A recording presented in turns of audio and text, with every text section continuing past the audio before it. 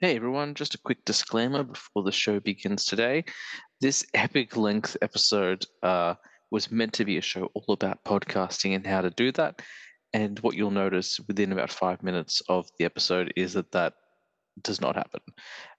The agenda was there, our hearts were in the right place, but it just ended up being a very conversational show, which I actually think is better.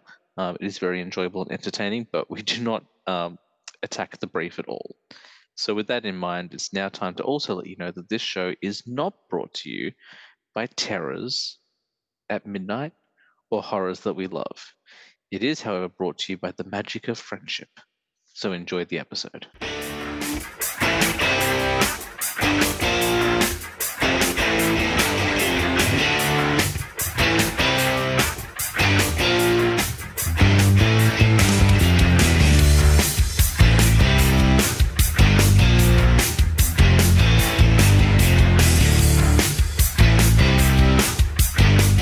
Welcome to I Was a Teenage Film Snob. I'm James Chalmers, your friendly neighborhood film snob. And guys, this is a very different episode. We're not going to talk about apocalypse films this week. We might not even talk about movies this week. We probably will a little bit. Instead, we're going to talk about my second favorite medium. Obviously, I love films, but I also love podcasting. So not only is it going to be the most meta episode, it's probably going to be the most unbearable because we're going to get very pretentious and snobby in here.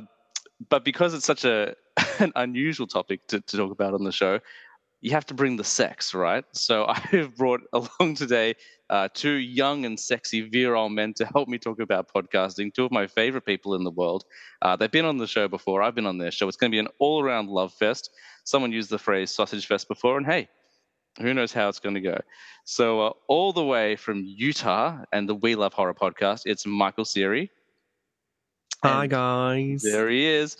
And from South Carolina, got corrected on that one before, and the Midnight Terrors podcast, it's Kevin. Welcome, Kevin and Michael. I am not worthy. I am not worthy. It is going to be a sausage fest.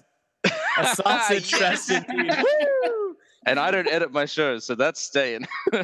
Yay. Wow. No, thank you for having me, James. This is, and Michael, it's good to see you again, brother. This is something I'm looking forward to for a while. This has been something we planned. I mean, we started planning this almost a year ago, and then we finally set a date a month ago, and now it's happening. So yes, I'm so excited. I kind of put a post up last night. I was like, this is going to be the most ambitious show ever. And people are like, did you have 6 people on episode 50? It's like, yeah, but this is multiple time zones. Like this is international. And it makes sense that we should finally do a crossover, all three of us, because we've all been I'm doing it now. We've all been on each other's shows. For people wondering why I'm slurring, haven't been drinking. It is the earliest I've ever recorded an episode.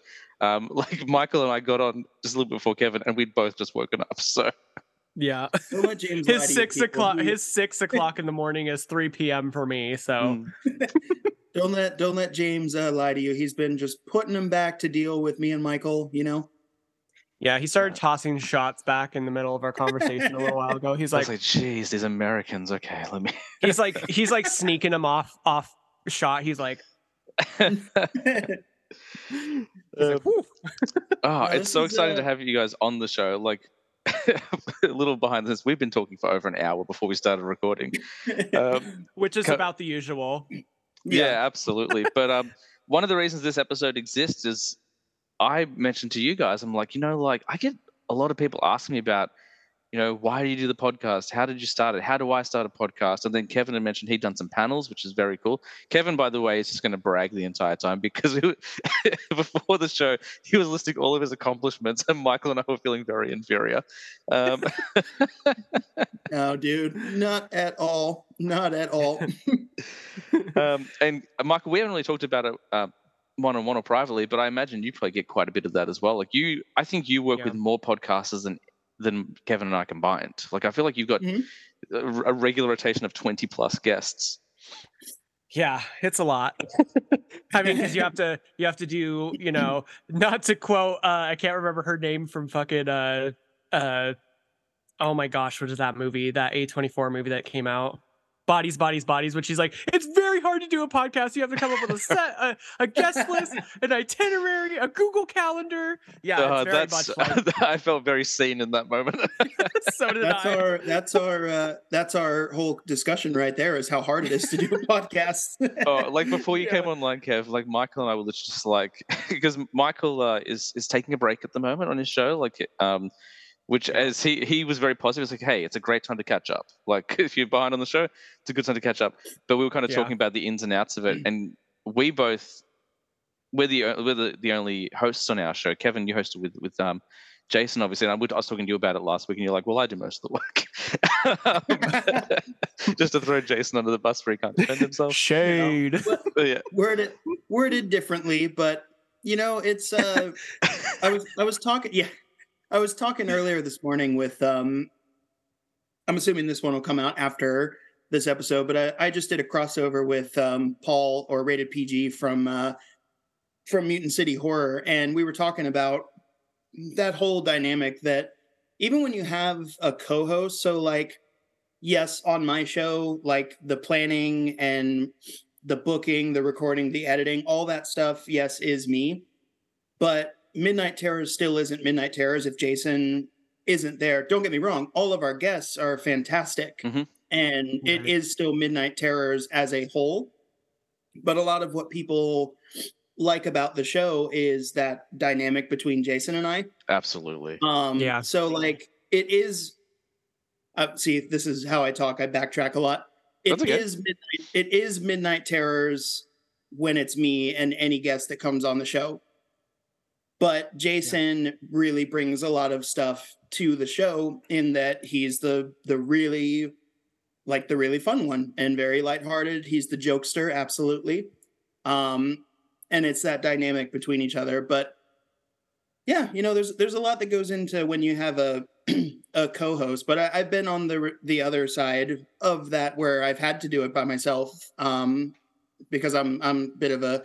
We were talking off air before we started recording, and James was like, "You are just you are just insane right now with what you're working on." And I'm like, "Yeah, I just go.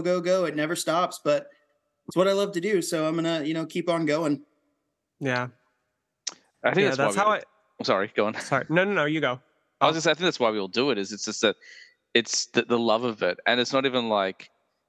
It's like, I don't know. Like, I still feel silly using the word podcast in like regular conversation. It feels like it would be like me trying to have a really serious conversation about the Power Rangers.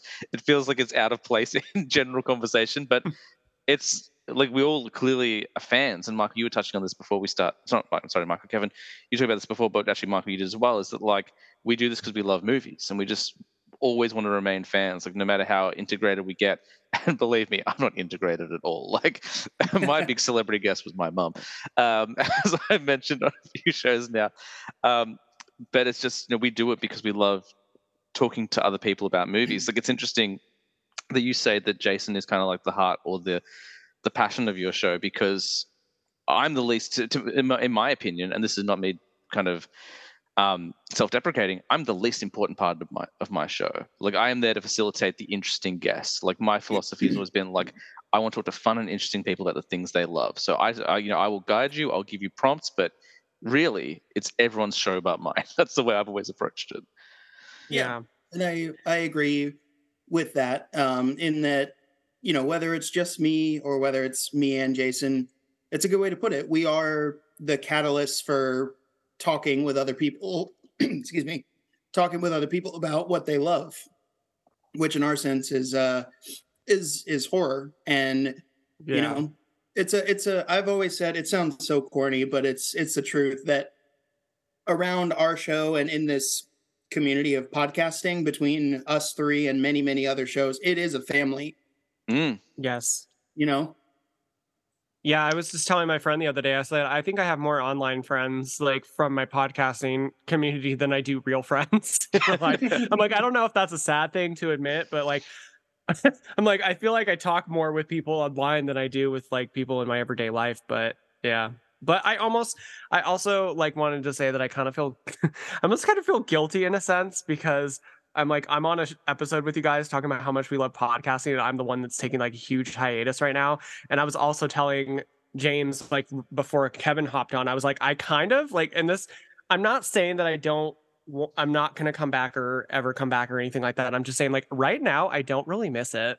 Like, I miss talking to everybody, like I miss interacting with everybody, but I'm like, I don't miss the stress of having to like put together like episodes and get guests and stuff like that. And I just feel like that was getting to be too much for me. So that's why I'm taking a break right now. It's just because I was just like, I need to focus on other shit in my life because I got to get my shit together.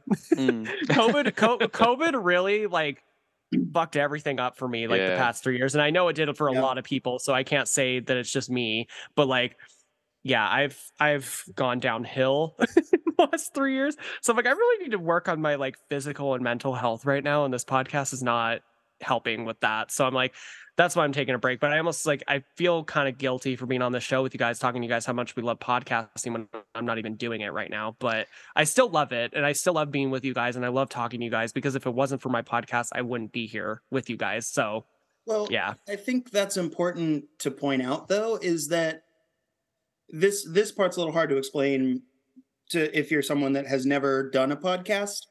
There's a lot more to doing a podcast than just being on the microphone. So like Michael, with your case, even though you're not really recording right now, We Love Horror is still very much alive. You know, you're on socials, you talk with us and you're interacting with fans of the show. And there's so much more that goes into it other than here's an episode, here's a special guest. Right. You know, really the episode is almost the least important part. Like, it's really. Although I will really say, like a presence on there. I will say, like, both of your shows are two of my favorite podcasts, and like, I'm not just saying that because you're guests here. Like, before October, when we all met Tyler and Harley, like, if we're going to reference at some point, we might as well say it again. Thanks, guys, again. Thank you, Harley and Tyler. We love you. Tyler and Harla, as I said on Midnight Terrors recently. I only listen to podcasts, like, not so much celebrity podcasts, but there were people that I kind of followed on social. I kind of found, like, you know, so I only listened to podcasts that, you know, were kind of in the mainstream. And you guys were the first independent shows I listened to. And now, like, I've actually found I've cut most of my mainstream podcasts out of my listen queue. I just don't have time for it. But if there's a Midnight Terrors, if there's a We Love Horror, I'm like, yes, I need to, because your shows are both so fantastic. You're both such great hosts. And Jason, obviously, as well. I don't want to not throw him his props because he's not here. So I'm always looking forward to that. And the beauty of the independent podcast is, I don't know any of your guests anyway. Do you know what I mean? So, like, with a popular podcast, if they, you know, like the Nerdist, for example, like going back a few years, they used to always like interview celebrities. If it was a celebrity I didn't care about, I was going to skip that episode. But like, I know that my favorite celebrities, you know, Michael is always going to be on We Love Horror, and Kevin's always going to be on Midnight Terror. So I know it's going to be a great show. And the track record proves, like, there hasn't been a show of yours, of either of yours, I was doing, like, well, that was, you know, not their greatest one. Like, it's always like consistently good. So thank you. That means a lot. What? That's so nice. And your show is fucking incredible too. So it's pretty great. I know you like to do the self-deprecation thing, James, but your show is really, really good. Like, yeah, can we all put a disclaimer out there that, you know, we know James's personality. We know he loves to downplay stuff, but like, his show is so much fun and so much about the love of film, but not even just the love of film. It's like the love for pop culture. And I think, you know, James, like, the title holds true that I was a teenage film snob. It's about love of film, but like the amount of stuff that you touch on your show, again, and Michael, same to you. These are what my favorite podcasts consist of. If I'm listening to a show and I feel like I'm there in the room with the conversation that's going on, those hosts have done their job, and both of you are so good at that. And you feel like you want to be there to insert your 2 cents. You're like, yes, exactly. That's how I feel too. Or like, I love shows like that. First of all, thank you. That's very lovely. And I do self-deprecate, especially when I'm on other people's shows. But I do work really hard on the show. Like, I have no measure or gauge of what's good, because my whole philosophy is like, there's no such thing as good or bad. It just is what it is, and people like it or they don't. But I do really appreciate that. But the same goes for your shows. I was literally listening to an episode of We Love Horror the other day, and you mentioned you're doing underrated Final Girls, and you mentioned Tree from Happy Death Day, and I went yes. And I was driving in my car. There was no one else there. I was like, yes, I'm so glad they mentioned Tree. And then I was listening to an episode of Midnight Terrors, and I think it was the House of a Thousand Corpses episode, which is great, by the way. Like your House that of a is Thousand such a good episode. So good. Oh, You guys mentioned something. I'm like, I'm so glad you mentioned that. Like, again, to no one. I was like cleaning the dishes at like 11 o'clock at night. I was like, good. So, yeah. And I'll be honest with you, Kevin, like that is not my favorite movie. Like I'm not a big fan of the House of a Thousand Corpses. It's actually one of my, and I know I'm probably going to get like a lot of people being like, are you booed? Yeah. Okay. Like it's a good thing you're taking a hiatus because maybe you should take a permanent one now. I don't know. But like, that's probably one of my least favorite Rob Zombie films. Like, and it's probably just because it's like, for me, it just hasn't aged well. Like there's certain things I like about it, but I'm like, it was his first film, so it's pretty rough for me personally. And I don't know. I don't get too much enjoyment from it, but listening to your podcast and like that episode, like made me kind of want to watch it again and like see it in like a different, like kind of lens. So. Oh, thank you. I appreciate that. That was, that was a fun one. What ended up not making the episode when we did that was that part at the beginning where Jason and I did the fuck your grandma. Yeah. When we did that, there was a solid 5 minutes of take after take after take of us trying to get that right that I almost put as a blooper and ended up not making it. But you should have put that. That would have been great. I should have, but we had way too much fun with the quotes and trying to, I mean, Jason just wants to be Captain Spaulding, I think. So, you know, like... It was, but that episode it was a lot of fun, and we had a lot of people rally around that one. So I appreciate that. Yeah, it's great. You know, going back to kind of how we all met, which was when we all interviewed Harley and Tyler.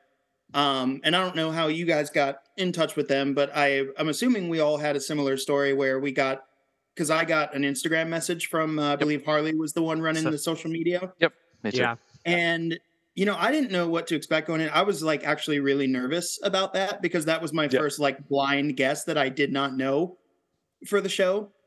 Yeah. And well, I thought Harley was a guy because Harley is a unisex name. I was like, there's no way like a girl is messaging me privately on Instagram to talk about horror movies. Like it's definitely a dude. And I said to my wife, I'm like, I'm going to do it, but it's probably a scam.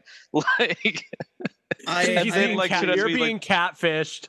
Like she turned to be like the loveliest human being, and Tyler too. Like both of them, like so, like absolute sweethearts. Like for a couple of people who've been in Hollywood for over a decade, like it would have been so easy for them to be like jaded and hate everything, but they're just like beautiful people. Like they haven't let like the success that they've been having like get to their head or like because freaking Tyler and Harley, like Tyler's been killing it. He was in like TV episodes and fucking Harley's doing like movies and shit.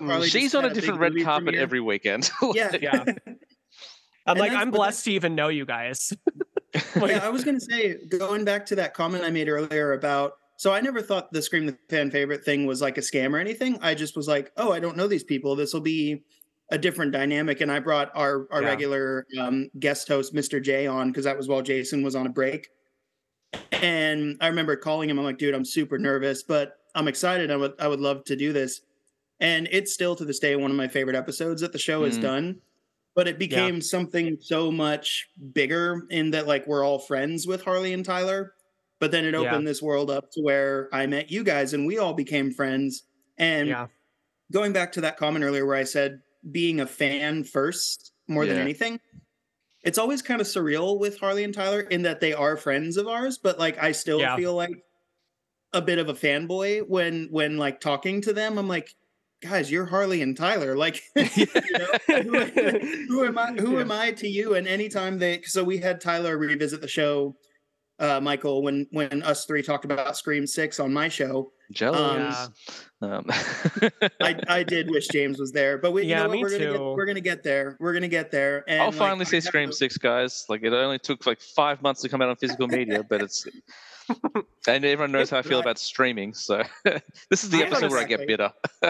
Yeah. Well, I honestly don't know why it took so long for it to come out on like physical media. Yeah. Like I was like, why is it taking them so long to release this fucking movie? It came out in March. Like Yeah. what is taking, or not March? Wait, when did Scream? It was March. It was March. March. Okay. Yeah, March I was 10th thinking, is when I it was came to mixing up theaters. Evil Dead Rise because I was like, did it come out in March or April? And I was like, no, Evil Dead Rise came out in April. Anyway, yeah. Yeah.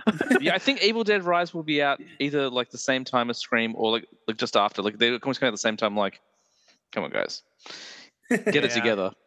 Right. I know how you feel about having them. I know how you feel about digital media, but I already have both of those on digital. So Yeah, I know. I've seen- Like, I just if I'm going to pay money for something, I want to be able to hold it in my hand. yeah. Yeah. That's not the clip this week out of context. I now have Scream 6 and Evil Dead Rise both memorized. So No, that tells you how go. many times See, I've I'm- watched those movies. it's See, I'm behind. I don't own Scream 6 or Evil Dead Rise yet. I just bought Megan probably a month ago on physical media. So I need nice. to play some catch up. I fucking love that movie. Me too. It was man. fun. Megan, I love that movie. dude, Yeah. Megan might be my favorite thing to come out of the. Yes, Evil Dead Rise was great. Scream 6 was great. Megan was so new and like fresh to me. And I'm so glad that Megan is becoming like a horror icon in herself already. Yeah. That movie's so much fun and so clever.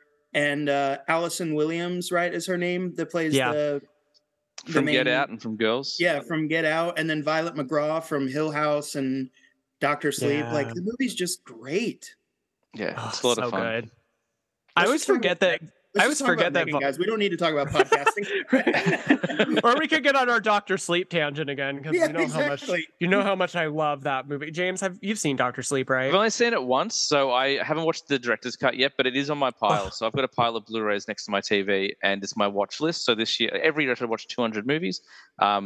So I think I'm at 160 movies for the year so far. So I'm ahead of schedule, which is nice. And I always go between something I haven't seen and something I have seen before. So Doctor Sleep is due for a rewatch. I was doing the King films earlier this year. So I've done, what have I done? Like I did Stand By Me. I did Misery. I just rewatched the Carrie remake, which really holds up. Like people were really unfair to that film. It's a lot of fun. Are you talking about the one with Chloe Moritz in it? Because I like that. I like that one. I had no issues with it. She may be slightly miscast. She obviously doesn't have the kind of like Carrie's meant to be a real outsider, and Sissy Spacek really brings that in the original. And Chloe Grace is adorable. Like, you know what I mean? Like so. But aside from that, I think the flick's really, really strong. But next up is Shining and Doctor Sleep, so I'm going to do them back to back. And it'll be my first time watching the Doctor Sleep director's cut. So it's kind of insane because I have Doctor Sleep memorized to the point where like I know all of Rose the Hat's inflections. Like I know that I fucking know that movie like the back of my hand, and I'm talking about the director's cut that's over 3 hours long. I know that movie like inside. That's why and I haven't got to it yet because it's over 3 hours long. I'm like, I'll get there. Yeah, I actually still haven't seen the director's cut yet either, but I'll get there. It's funny, Kevin, that your kind of experience was so positive, and we're talking about before the online community, like the Instagram podcasting community, like kind of debunks the idea that the internet's a hateful place to me because I've never had a negative experience since starting this show. But I was talking to Michael about this when we first all started interviewing Tyler and Harley. I really only listened to your shows out of spite. I was like, well, no, my podcast has got to be the best one. And then I listened to you. I was talking about this on the first time I was on We Love Horror. And like after listening to both your shows, I'm like, man, they're good shows.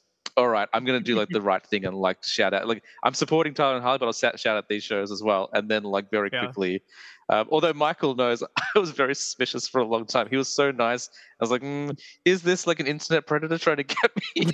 Oh no. Oh my gosh. Like like how I thought Harley was a dude. Like I was just like, I don't trust anything on the internet. Yeah, can we talk about that for like just a quick second? For everyone listening, if you've never interacted with Michael on social media, he is like the biggest sweetheart you will ever meet. Absolutely. And you might like shed a tear for how like kind and like friendly he is. Like we're gonna create a We Love Horror spin-off called We Love Michael.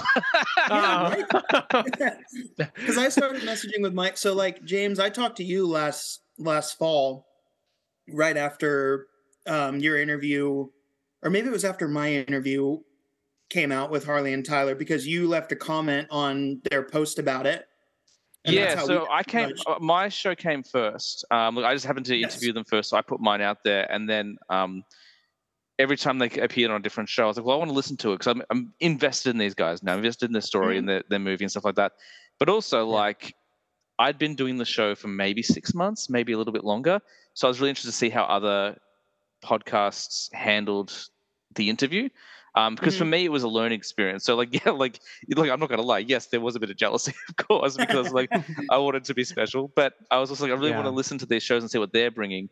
And what was interesting about both of you is that whilst I think our shows are all very similar, Michael does the same thing I do where he hosts it on his own, whereas you had a co-host. I was interested to see how the co-host dynamic worked. But also both of your shows are horror focused, where I'm a lot broader.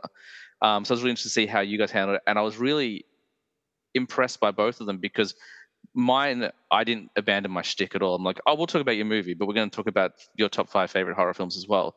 Michael was like, well, let's rank all the Scream films. And I remember I saw that. I'm like, this could go either really well or really poorly because they're going to talk about the same 5 films for 2 hours. But it worked really well.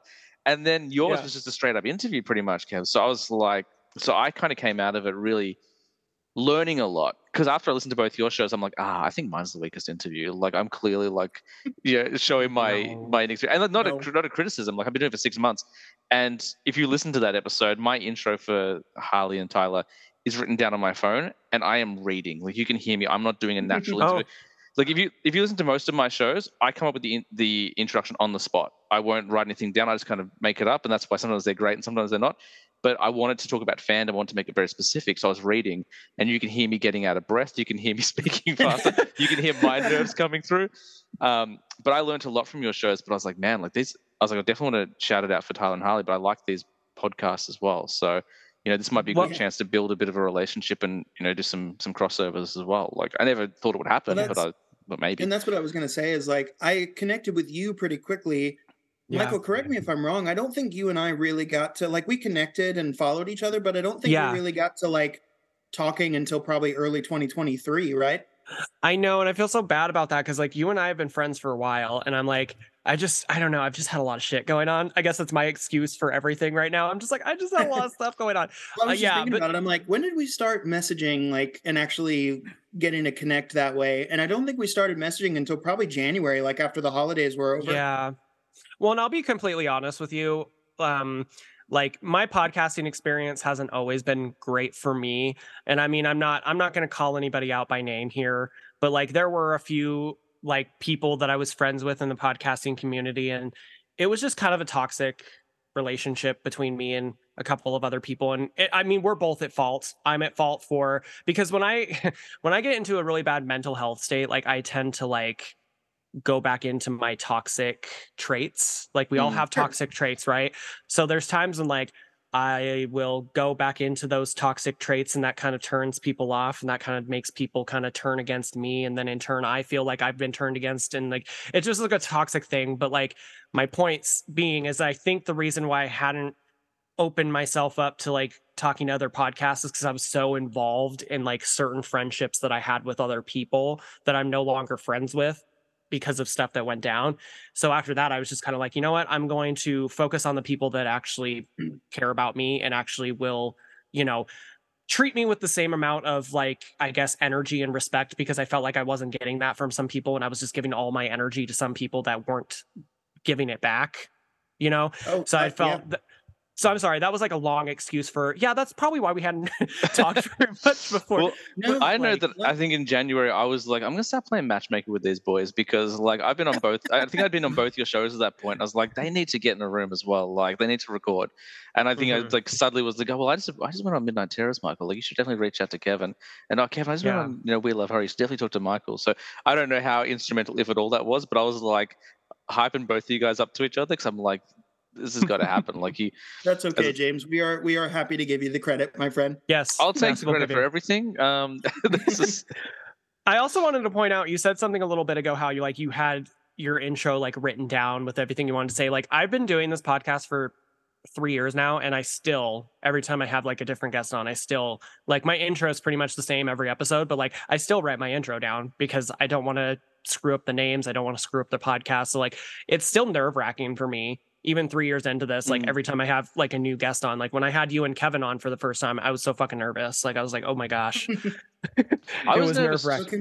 I was So I nervous wanted too, to- and I think that's why I have this persona now. I've kind of built this persona when I guest on other people's shows, where I just get very obnoxious. And not. I don't think it's like an abrasive obnoxious, but I just get very loud. I'm like, yeah, let's talk about this. Like on Michael's show, he does. I'm sure you know this as well, Kevin. But people who haven't listened to his show, by the way, like we'll definitely plug it before the show ends. Listen to both Midnight Terrors and We Love Horror. They're fantastic podcasts. And if you're not sure where to start with my episodes, because at least you know who I am. So like it's a good bridge. But at the start of We Love Horror, for a first-time guest, Michael does Desert Island. He's like, pick 5 movies. You take you to Desert Island, and it's meant to be like a 5-10 minute segment. 40 minutes, I think, I spent on my Desert Island. Perfectly fine. I think when I can't remember exactly what episode it was a pretty recent episode, but I had somebody on that kind of did the exact same thing you did. I know, like, you shouted me out, and I felt I had a big smile. I was like, oh shucks.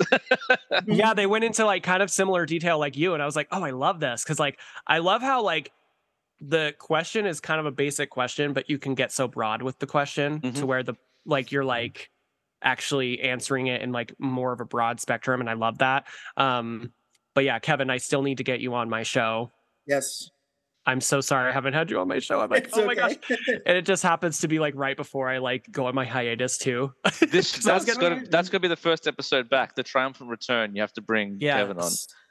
And Jason too. Jason's great entertainment. Like it's funny. I haven't actually even met Jason yet. Yeah, he was no, he wasn't on the break at the time, but he hadn't seen Scream 6 yet when we did that episode. So that was why he wasn't on there. And I wanted to get that released while Scream 6 was still in theaters. Strike while the iron's hot, as they say. Yeah. What I like about Jason is, because you say he's the I kind of think, like I would word it as he's the fun element. Yeah, like he's kind of the comic relief and stuff in a way. But like it's funny because he's a little bit older. Like so, I think when I came on your show, I was saying like I kind of sit between you. Like Kev, you're a bit younger than me, and Jason's a bit older than me. But I also have like I'm a bit of an older man as well, so I still have like those hang-ups on like certain things. So I get like annoyed when things get remade, or if people don't appreciate older films, and he has that as well. So he also brings like, I can only describe it as like a fun negativity to the show. Yeah. And I really like that.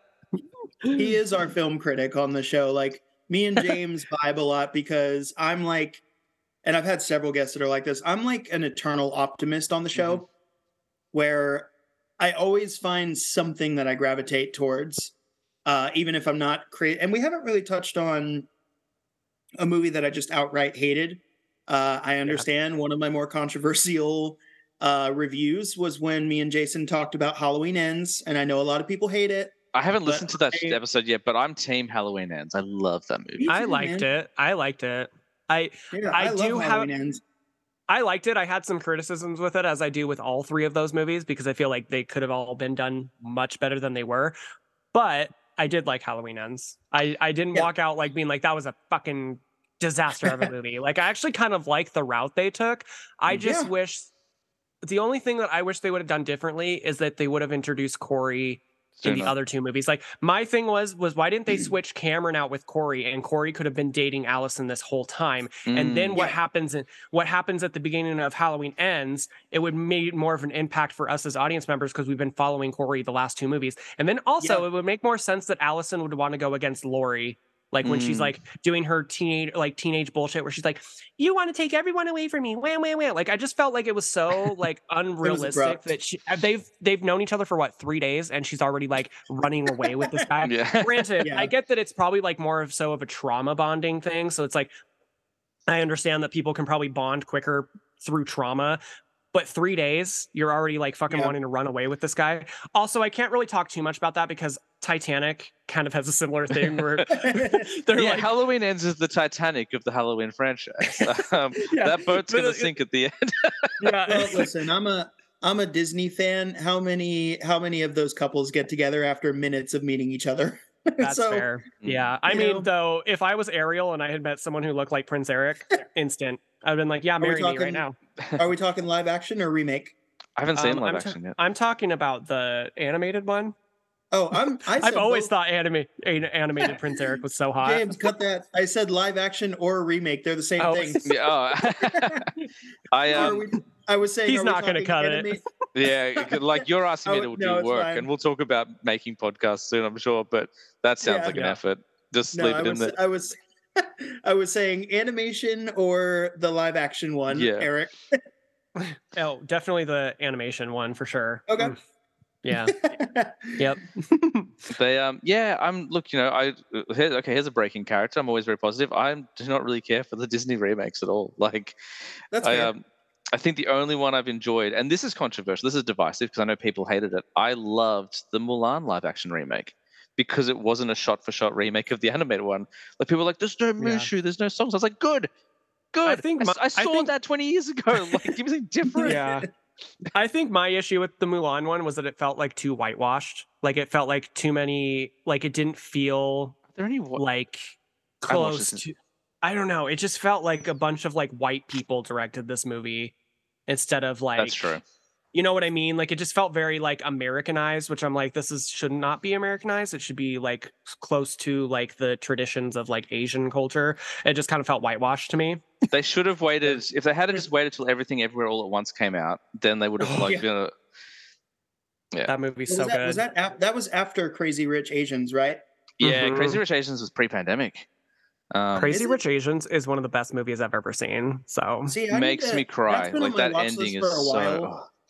That's been on my watch list for a while. So I saw the trailer for Crazy Rich Asians and I was so like captivated by it. And for some reason, I don't think it was in theaters for very long. And so I missed it. And then everybody, when they saw it, like either in home viewing or in the theater, they were like, this movie's fantastic. And I'm like, I need to see this. And I keep forgetting to watch it. And I want to check that out for sure. My problem with the Mulan remake was that okay, I see what's happening. I see what's happening. Yeah, that's good. Yeah, I felt like it needed more of a budget. It did feel like they didn't have faith in it. They're like, this is one of the indie princesses because she's not a top tier in the crown. I felt like they kind of like Disney kind of damned it with just the look of the film, and it just felt very cheap to me. Yeah. Cheap and whitewashed for sure. I wonder whether that was. I wonder whether decisions were made because that was released on. That was one of the first Disney Plus releases where they were kind of like, we're just going to. Yeah, that was like early September 2020 when film was just dead at the time. And I wonder whether they were just like, look, we're not putting in theaters. Let's just stop spending money now. Like, let's just kind of cut our losses. Yeah, they didn't play the Black Widow game. We're like, Black Widow, we're gonna get in theaters. We're gonna got like 400 release dates until they finally like, all right, I guess we're doing Disney Plus. Like Mulan, they headed to Disney Plus pretty quickly. Like, you know what? That's fine. Yeah. Or Top Gun Maverick, they pushed it back like 30 times. That was a flick I did not expect to enjoy at all. I've talked about it a lot on this podcast. Man. I was like, I couldn't believe how much I enjoyed it. I think I've told both of you guys this. I've never seen any of the Top Gun movies because I hadn't either until. I can't stand Tom Cruise, so I don't think I've really seen any of his movies. I don't think I've ever seen a Mission Impossible movie. I don't think I've ever seen Top Gun. I just don't like him. He gives me the ick, and I've never liked him, so I've never watched his movies. I was very much the same, Michael. I've seen a handful of Tom Cruise films. The Collateral from like 2005 is really good. Or 2005 I think it was, and Edge of Tomorrow is really good. That's a really fun one as well. But like, I kind of avoided Tom Cruise movies as well. I just never really got the appeal. And then everyone I knew was talking about Top Gun Maverick. The point was like, look, if everyone is saying it's good, like someone's got to be right. Like, you know what I mean? Like, they can't all be wrong. Yeah. I guess I'll check it out. And I picked up the double pack. And the first Top Gun is fine. Top Gun fans need to relax. Like, it's fine for an 80s film, but it's not like it didn't redefine cinema. But that sequel, I was shocked how much I enjoyed. Like, Miles Teller's great. Like, I know that off camera people have issues with Miles Teller, but I think as a performer, I love Miles Teller. I think Whiplash. Whiplash is such a great film. The Whiplash, the only horror film ever made to not be advertised as a horror film. It's so very much a horror film. Well, I mean, you've got J.K. Simmons there, man, and that man is a legend. And I was not earlier on, but in 2022, when Top Gun Maverick came out, I was like happy to see that there was a film that like everybody was like at the theater for. Yeah. But then I got frustrated later on in the year because it was the highest grossing movie. I'm like, well, they're kind of cheating because it's the highest grossing movie because it's been in theaters for like 5 months. That's how I And, felt about Avatar in 2009. I'm like, oh yeah, well if you're in cinemas for 14 months straight, of course you're gonna make Yeah. more money. So like, I was and kind if of you're gonna re-release it every 2 years, of course you're gonna make more money. Yeah. That's how I was that's how kinda- Titanic was too, wasn't it? In Yeah. theaters for like almost a full fucking year. Yeah. Yeah, but Came Titanic out- is a brilliant flick. Like, it's really good.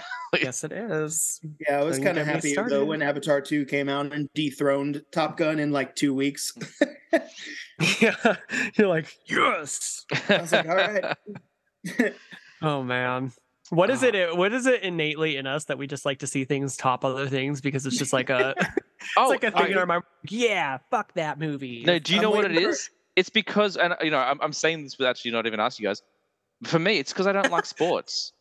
I don't Yeah, like sports, I so I don't need either. something to root for. So I'll root for the box office. I'm like, that's Yeah. my team this week. Like, do you know what I mean? Like, Yeah, so we're just waiting for something to dethrone the Super Mario Brothers movie, which is a great movie. so I good. want to put it Yeah. out there. Really And Top, fun. Top Gun and Avatar are good movies too. They're, again, Eternal Optimist. They're good movies. But I was like, really? The Super Mario Brothers movie is the highest grossing movie of 2023 so far? I'm happy for that because that Yeah. franchise, like, obviously from a video game point of view, it's always thrived. But like, they made a movie in 1993, which I personally love. I saw it as a kid, so I've got a huge nostalgia bug for it. And I even watched it recently. Like, you know what? This is a fun movie. Like, they had no idea what they were doing, but it's fun. But like that, they were like, no, we'll never make another Nintendo film. It took 30 years to come back to a Nintendo film, so it had to be good. And like, I adore that new one. I think it's really good. Yeah, it was really fun. Jack Black as Bowser. It's great. Anya Taylor-Joy is Peach. Yeah. I mean, Yes. like, we can just talk about Anya Taylor-Joy for an hour if you like, guys. She's Seriously, brilliant. I I love love Anya her so Taylor-Joy, dude. much. I love her so much. Like, I have like a top 5 of horror actresses right now, and like it's Anya Taylor-Joy, Mia Goth, Florence Pugh. Yes. Yep. Obviously, Sarah Michelle Gellar will always be in my, top 5. And then, let's see, that's a tough one. Probably Mary Elizabeth Winstead. She'll always be in my top 2. Yes. Those are dude. my 2 irreplaceables. I'm never replacing them. I love But- that you brought up Mary Elizabeth Winstead in your Final Girls movie, but you didn't talk about Final Destination 3. I was like, she's so good. Like, Because good she's in that. not technically a final girl. She dies at the end of that movie, That's which true. fucking sucks. I hate Well, it. unless you go by Cabin in the Woods rules, which is they have to be the last one standing, but they can still die. So you have the exception there. But Yeah. um, My most recently, if anyone has everyone seen Terrifier 2 yet? yes, Yeah. Michael and I talked about it a lot on his show because he didn't like it, and I was like, we should talk about this movie. Yeah, I just. Oh, you didn't like it? It's not that I didn't like it. I just didn't. I'm putting words in quite your mouth today, guys. I'm I off just. the chain. Well, no, I mean, I didn't like care for it that much. Like, so I guess you could say I didn't really like it. I just didn't understand the hype. I didn't understand the hype around it. I'm happy for the success of it though. Like, I am happy for like that has made as much money as it has and that it was like such a success. Because like I want that for any director. Like I want that for any up and coming director that's like, making stuff on low budgets and stuff. That's like a dream. That would be like my dream to like make a film and like have everybody, rally around it and it makes a shit ton of money. That would be great. So I'm happy for the success. It just wasn't for me. And I also thought it was like talking about movies that are too fucking long. That movie was too fucking long. I'm so that movie was about an hour and a half too fucking long. My And I'm just like, opinion has changed. I really do like Terrifier 2. I rewatched it recently and I do like it. But the first time I was talking to you about it, Michael, I'm like, you know what? The runtime didn't bother me. Like, I thought that they took time to build characters and stuff. On my second watch, I'm like, you know what? We can cut 40 minutes out of this. Like, That was my. But even Go then, ahead. I don't feel like it took the time to build the characters because I didn't like. I know a lot of people love Sienna as a final girl, but I was just like, Oh, dude, that's why I brought it up. I love Lauren Lavera, dude. she's great. She's great, but I'm just like, is she the best final girl? No. Like, I don't know why people are propping her up like, on this and like that's okay. pedestal. No, I would not say that she's the best final girl. I don't know who I would give that title to, honestly. Ripley, but only for the first Alien film. Maybe That is up there. that's fair. But, She's my go-to answer, but I don't even know if I believe it. Like, I just yeah, say I was gonna say probably Sydney from Scream. Yeah, Sydney's had a pretty good run. But yeah, Lauren Lavera is one of like my favorite new female characters in or Sienna is her character name. Lauren's her real name. but she's one of my favorite new ones. And I always go, I don't know if she would be considered like a final girl, but she's always in horror stuff. I am a diehard Vera Farmiga fan. Yes. Oh my god, she's so fucking good, and like she has one of the best like horror screams ever.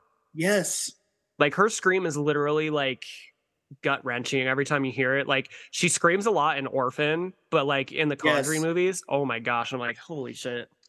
Also, her sister, Tisa Farmiga, who is like 30 years younger. Me too. So good. One film that I always try to bring attention to and never gets enough love is Final Girls, actually.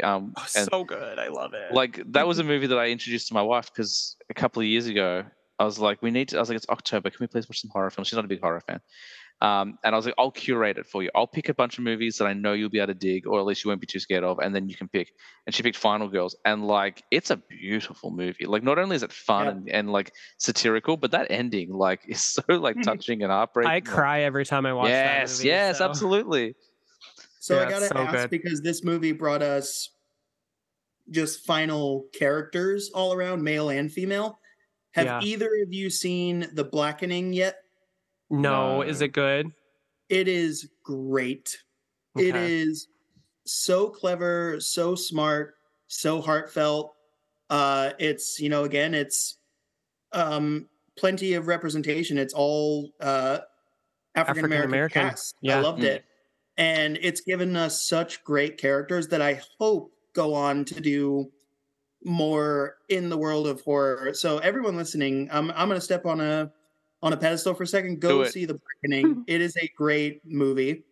There was a poster I saw, because I don't think it's been released in Australia yet. We always get things late normally, because we're so far away.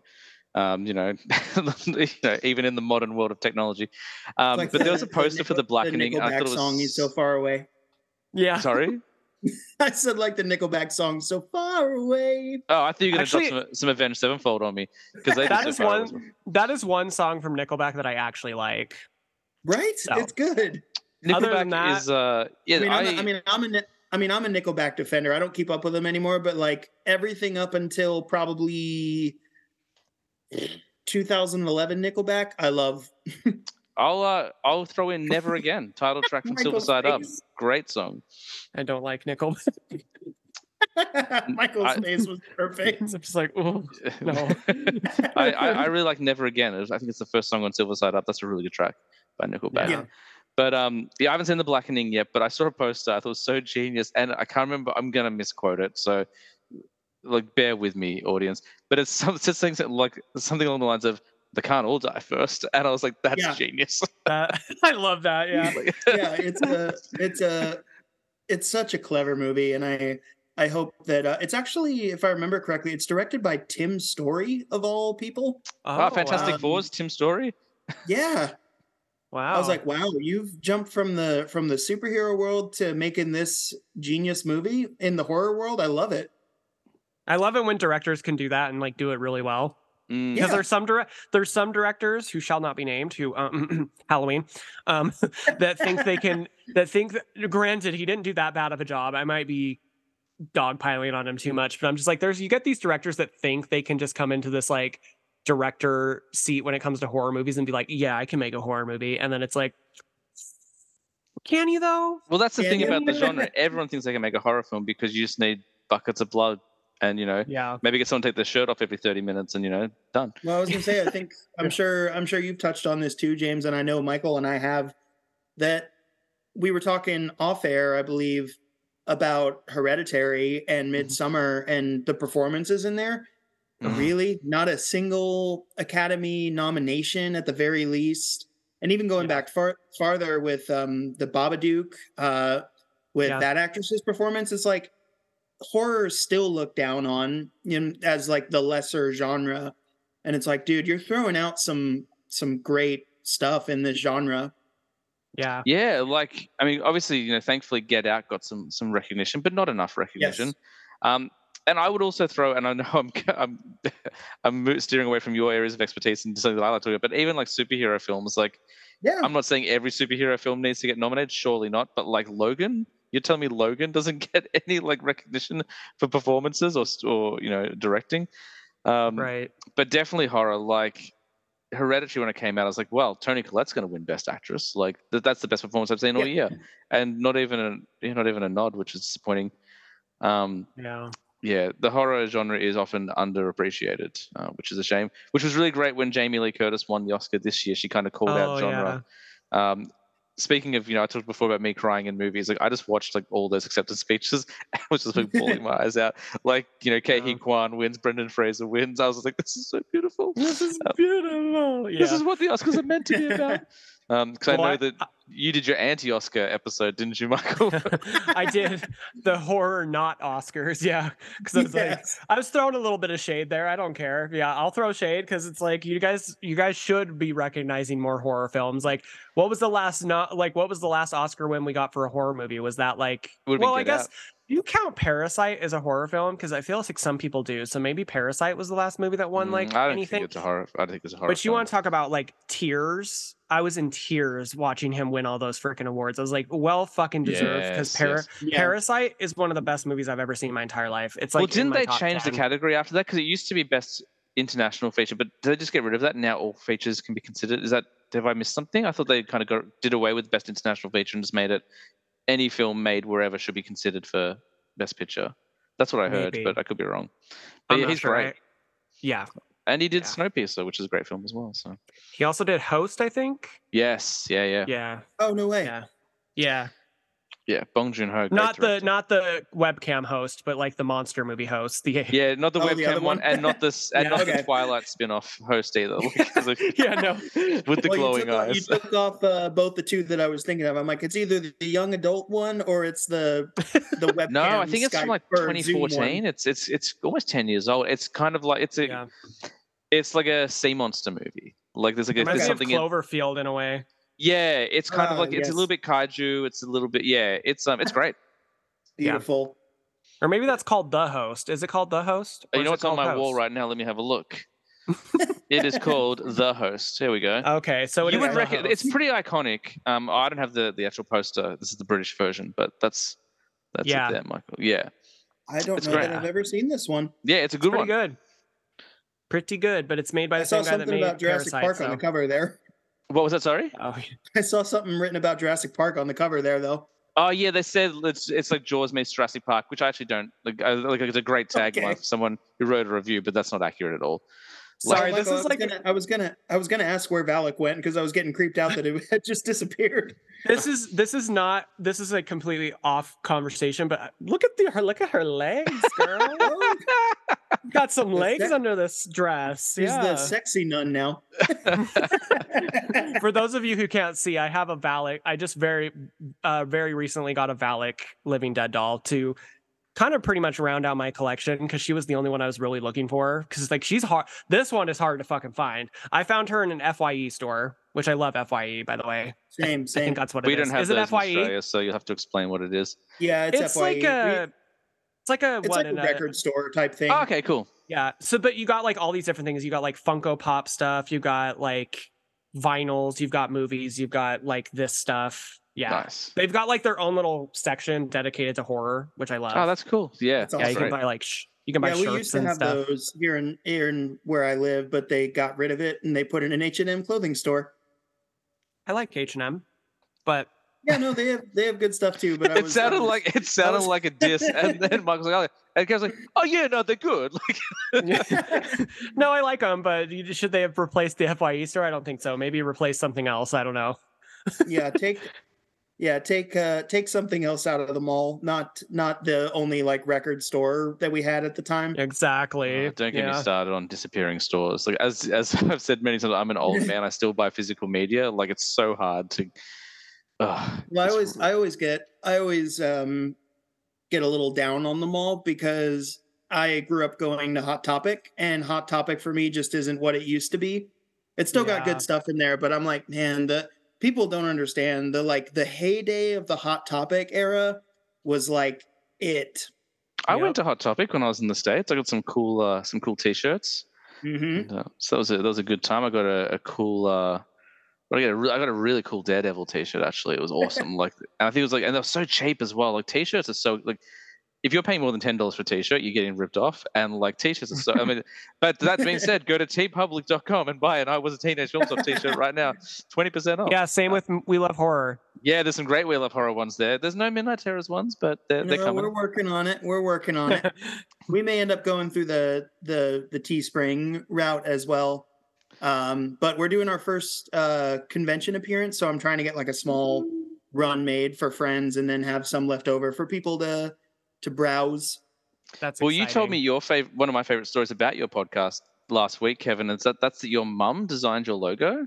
She did, yeah. Like that's so awesome. Cool. Like yeah. Your podcast is 100% a family business. Like you go. Yeah. Yeah, no, my mom's been on the show. She covered for Jason for a little while when he was on a break. My brother's been on it. And then just endless amounts of friends at this point that honestly, with the friends that have been on the show, I consider them family at this point. So like, I mean, I have a tattoo on my arm that says blood doesn't make family. And that's for close friends of mine in that, like, if I care about you and like, we are regular friends, like you're a part of my family just as much as my actual family is. Yeah. So, lots of love going around. I got that from James. I'm going to propose the idea that the three of us get a matching tattoo. Yes, dude. And it's going to say pod is thicker than water. Yeah. James, put that on a shirt right now. I will buy it immediately. I just want to point out that I laughed at my own joke, and I was also the first one to laugh at it and the loudest one. So, listen, that's what goes into being a podcast, right? Is you have to be entertained by what you're saying before everybody else hears it. Oh, so here's a disgusting story. I don't think I've ever shared it on the podcast before, but this is kind of a free for all. I listened to a few months back, it might have been last year, I was driving to a doctor's appointment and I was caught up to date on all of my shows. I was like, you know what? I'm going to listen to one of my episodes. I had to turn off 5 minutes in because I couldn't stop laughing at my own jokes. And I was laughing at the same pitch and cadence as pre-recorded James. I was like, that's disgusting. Like, you idiot. That's something interesting to dive into with doing a podcast is that when you guys listen back to your show, do you ever you don't listen to your stuff, James? No. So as I said, I don't edit it. I will very rarely listen to the show once it's done. Sometimes I will. Oh, wow. I'll jump through it to find clips. So I kind of listen to bits and pieces, but for the longest time, and I don't think this is unique, I think most people feel this way, I didn't really like the sound of my own voice. So I was like, sure. Or like, if it's either I don't like the sound of my own voice or I hate a missed opportunity. I'm like, oh, why didn't you say this? You could have been funnier here. That was a bad joke. So I get very self-critical. So every now and then I will, so for example, my Midsummer episode, every episode title is a pun. I've listened to that one quite a bit or jumped to certain clips because that episode is just ridiculous to me. Like we go on so many tangents, it makes me laugh. But generally, I don't listen to the show. Yeah, that's interesting. I don't. It's unprofessional because I'm probably like if I listen to the show, I might be able to make it a better show. No, your show's already great. It is. But that's interesting. I don't listen to our show on the regular. Sometimes I put out an episode and I'll listen to it, and sometimes I won't. I was trying to say regular, by the way. I don't know what happened. My brain just stopped for a second there. We all woke up right before the recording, so it's all yes, we did. But I go back and I listen sometimes, and for the most part, I'm pretty comfortable with what has been on the show. Every now and again, I'll be like, you could have worded that better. Why didn't you say this? Our very first episode infamously kicks off with a voice crack from me. Yeah. Yeah. 30 years old and still in the puberty stage. That's okay. Happens to all of us. Well, that's okay. The first episode I ever recorded, which is actually episode 3, I interviewed my dad, and I deliberately made that the third episode because he doesn't podcast, I guess no one in my circle had really podcasted before except for Nick and Tina. Like if you hear Nick and Tina on the show, they sound a bit more well versed because we had a show for 3 years that we did together, so they got a little bit more practice. But I was like, I don't want the debut episode to be him because he also goes on tangents, and I love that about this show. The beauty of my show, what I've always tried to do, is make it like a talk show. It's like, yes, there's there's structure to, yes, I want to cover things, but it's talk show. So I just want people to be able to talk about whatever they want. But he also gets quite political. So I was like, well, that won't be the first show. But the reason I bring it up is I end that episode, I sign it off, and I say the wrong title of the podcast. I don't call it I Was a Teenage Film Snob. Yeah. So like we all do dumb stuff. And as someone who doesn't edit, I was like, it's fine. Can we keep that in there? Can we touch on that for a second? So you said you had a show previous to I Was a Teenage Film Snob. So I've podcasted on and off for the last 14 years. He's kind of an expert, guys. I'm certainly not. Shame. Like, it's honestly you guys are throwing it at me, being like, "Oh, Kevin and his accomplishments. Look at this guy over here." Nearly. Oh, but like, first of all, you guys are very lovely, but I should be a lot better at this. Like, so I did a show back when I was 21. A buddy of mine, we did a podcast.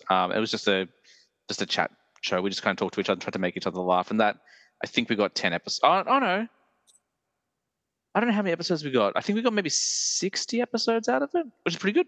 Wow. And then we didn't do anything for a while. Like, we recorded 3 episodes, and then like he quit the job we were working at. We didn't talk to each other for like 3 years. So there's a hiatus right after episode 3. It wasn't like a dissolution of a friendship. We just, you know what happens when you leave a job. Like, things happen. Yeah. And then we brought it back up, and I think we put out like another 50 episodes, which was quite good. And then in 2016, I wanted it to be more focused on TV and movies, so that show was kind of winding down. And my wife, who was my girlfriend at the time, and my friend Nick, we all loved The Office. We're like, let's do an Office podcast. Let's sit down and talk about The Office each week. We'll call it That's What She Said. And I love that. That's so cool. We got 10 episodes in, and what we found out that was like, we ended up talking more and more about other things. We're like, before we talk about The Office this week, who watched Game of Thrones? Like, and we started talking about news and pop culture. And I said to him, look, I love this, but maybe we should make a more broader podcast. Yeah. And we're like, yeah, and they agreed. So great. So in 2016, we started Pass the Remote, a title we didn't even come up with until the day we recorded. We're like, what do we call this show? And we were like trying to figure it out. I'm like, Pass the Remote? And they're like, done. So we did that for about 3 years, again, about 60 episodes. You can see a theme. Like, I kind of drop off after 60. That's why I'm very nervous, because I Was a Teenage Film Snob at episode 54. It's about to get cancelled. That's why we're doing the apocalypse. Michael and I are going to let you. Yeah, we're not going to let you cancel it. You can go on a hiatus. That's fine. No, I love this. Yeah, you can take a break, but you're not allowed to disappear. Yeah, everything built to this. I love this show so much. So Pass the Remote is still available. Cool. I never took it down, so you can still find it. And my episode 13 of the show was a flashback where I just threw up an old episode of Pass the Remote to kind of show the origins, because I didn't get to record an episode. But it was just the three of us, and we talk about trailers and news, and we do top 5 lists. So like, that's where it all started for me. It was like, oh, let's just talk about our top 5 favorite films. Let's talk about top 5 least favorite films, that sort of thing. And then kind of right before the pandemic, pardon me, I'm so sorry. My buddy Nick moved kind of into the city and stuff like that. It was hard for us to get together. So sometimes it was just Tina and I would do shows. And then we kind of came up with like, we wanted to make the show fresh. So we were like, why don't we pitch alternate versions of movies? So we did stuff like that. And then in the pandemic, it died. We're just like, we can't do this. Yeah. And then like in 2021, towards in 2021, I was saying to Tina, I'm like, I'd really like to do a podcast again. And she's like, oh yeah, we can if you want. And I was like, no, like, not you. Well, no, but like, I not with you. Ostensibly, but that's I was what it sounded like. That's what you were going to say. Though. Oh no, like, that's exactly. Oh, we could do one again. You're like, oh no. She's like, no, we should do a podcast. No, that's exactly where it's going. There, I said, no, I want you on the show. But one thing that really disappointed me with Pass the Remote is because there were 3 hosts, scheduling was a nightmare. Yeah. And like, we had to either make the decision to have all of us on, or some of us on, or just me on, and I didn't like that. I'm very behind the scenes. I'm very impatient. Like, I just want to hit the ground running. Like you guys will see behind me, I have a whiteboard. I know every topic I'm doing for the next 2 years. Wow. I have a list of guests, like who needs to appear on what, who's like due for a show and stuff. I schedule everything in advance. So I take it very, very seriously. And I was like, I don't want to put that pressure on her, because we also had a newborn. I didn't want to put that pressure on Nick. So I was like, what I'm going to do, this is what I'm thinking. I'm going to come up with a show that I am the regular host, and I'll just have a rotating roster of co-hosts. Because if I have 4 or 5 people who want to do the show, because I didn't think it would become what it's become. And like it's not like taking the world by storm, but I've got a lot more people involved than I ever thought I would. Because if I can have 3, 4, 5 rotating co-hosts, it takes the pressure off them. They can just do the show once a month, and that way I can still do what I want to do as well. And that was kind of the approach for the show for me. That's what it became. I was like, I'll just run it, and then everyone will be a regular co-host. But really, it's become, well, I'm the co-host, and I just have a guest host each week almost. Like they come on and just talk about themselves and their movies and stuff. And every now and then I throw myself into the conversation because I want to talk about movies. So sometimes I'll share a list with people. But that's kind of the evolution of the show. Like it started in 2009, but this is, I think, what it was meant to be all that time. It just took a while to kind of find my feet and stuff. But yeah, so to answer your question with a very long answer, Kevin, yeah, I did shows before. I was going to throw that to Michael then. Michael, was We Love Horror your first one or no? We Love Horror is my first one. I actually have plans for a future one, which actually, I know I said I was taking a hiatus from podcasting, but I think it's might be just from this podcast because I'm just like, because I'm starting one with my sister. I already told James this. Yeah, I've heard about this a few times, and I was like, "Yes, please," because I told Kevin this off mic, I think on Midnight Terrors, but I had a very awkward conversation with Michael where I was like, "This is going to sound weird out of context, but just so you know, I'm obsessed with your sister," because I heard her on the Loved Ones one, and I was like, it was really lovely. It was a really lovely bookend because after my friend Samantha came on the show, Michael was like, "Who is this girl? She's great." And then, like, after hearing her stuff, I'm like, "Who is this girl? She's great." So it was a really lovely, parallel. I have another episode that I've done with her with The Boy, which I think you listened to as well. I haven't listened to The Boy yet because I haven't seen The Boy, but the Loved Ones. And she she does impressions, she does voices, like your banter, like you're very clearly related, you know. She's like me, and she's me in female form. Like we're pretty much this. Yeah, we're the same person. Like we've been. Speaking of which, like I have a very exciting announcement to make, you guys. I'm surprised I didn't bring this up sooner. I know. It's like, when's he gonna? Is he just gonna drop it in? I'm like, but this actually is the most organic place to bring it.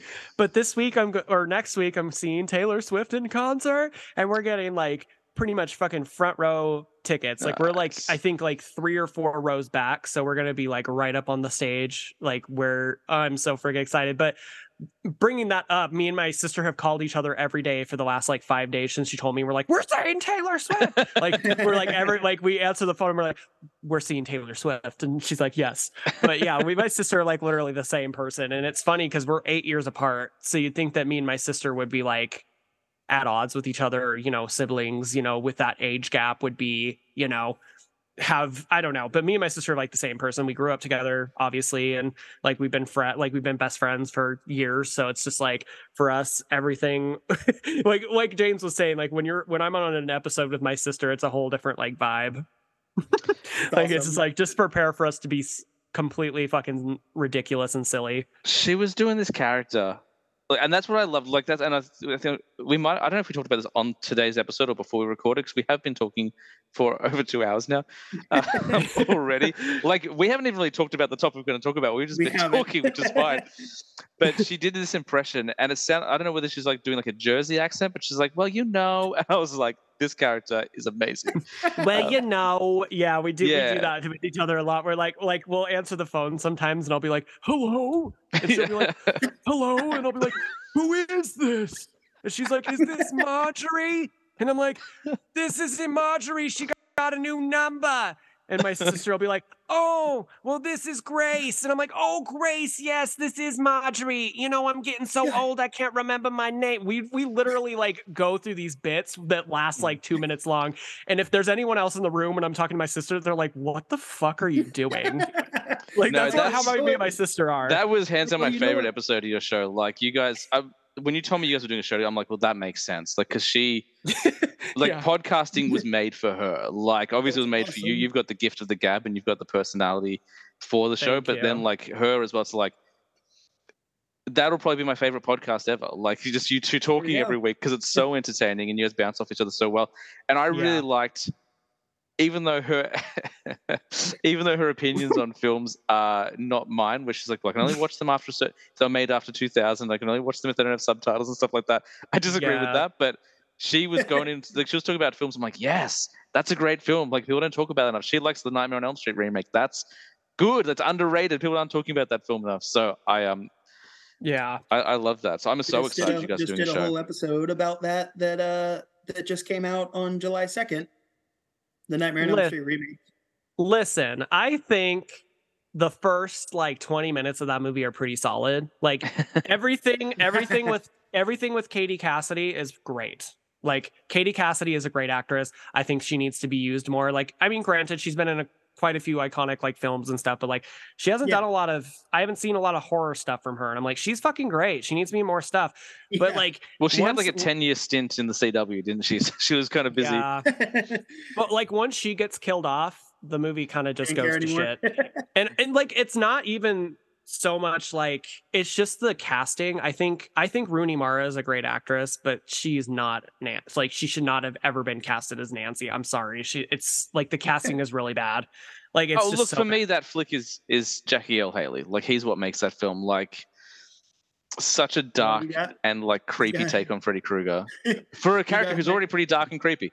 Like I just see. And like, I don't know. I think the whole like child, thing kind of puts a bad taste in my mouth because I think they could have done something, because it's always been implied that Freddy Krueger was a child predator, obviously, but like they never explicitly said it.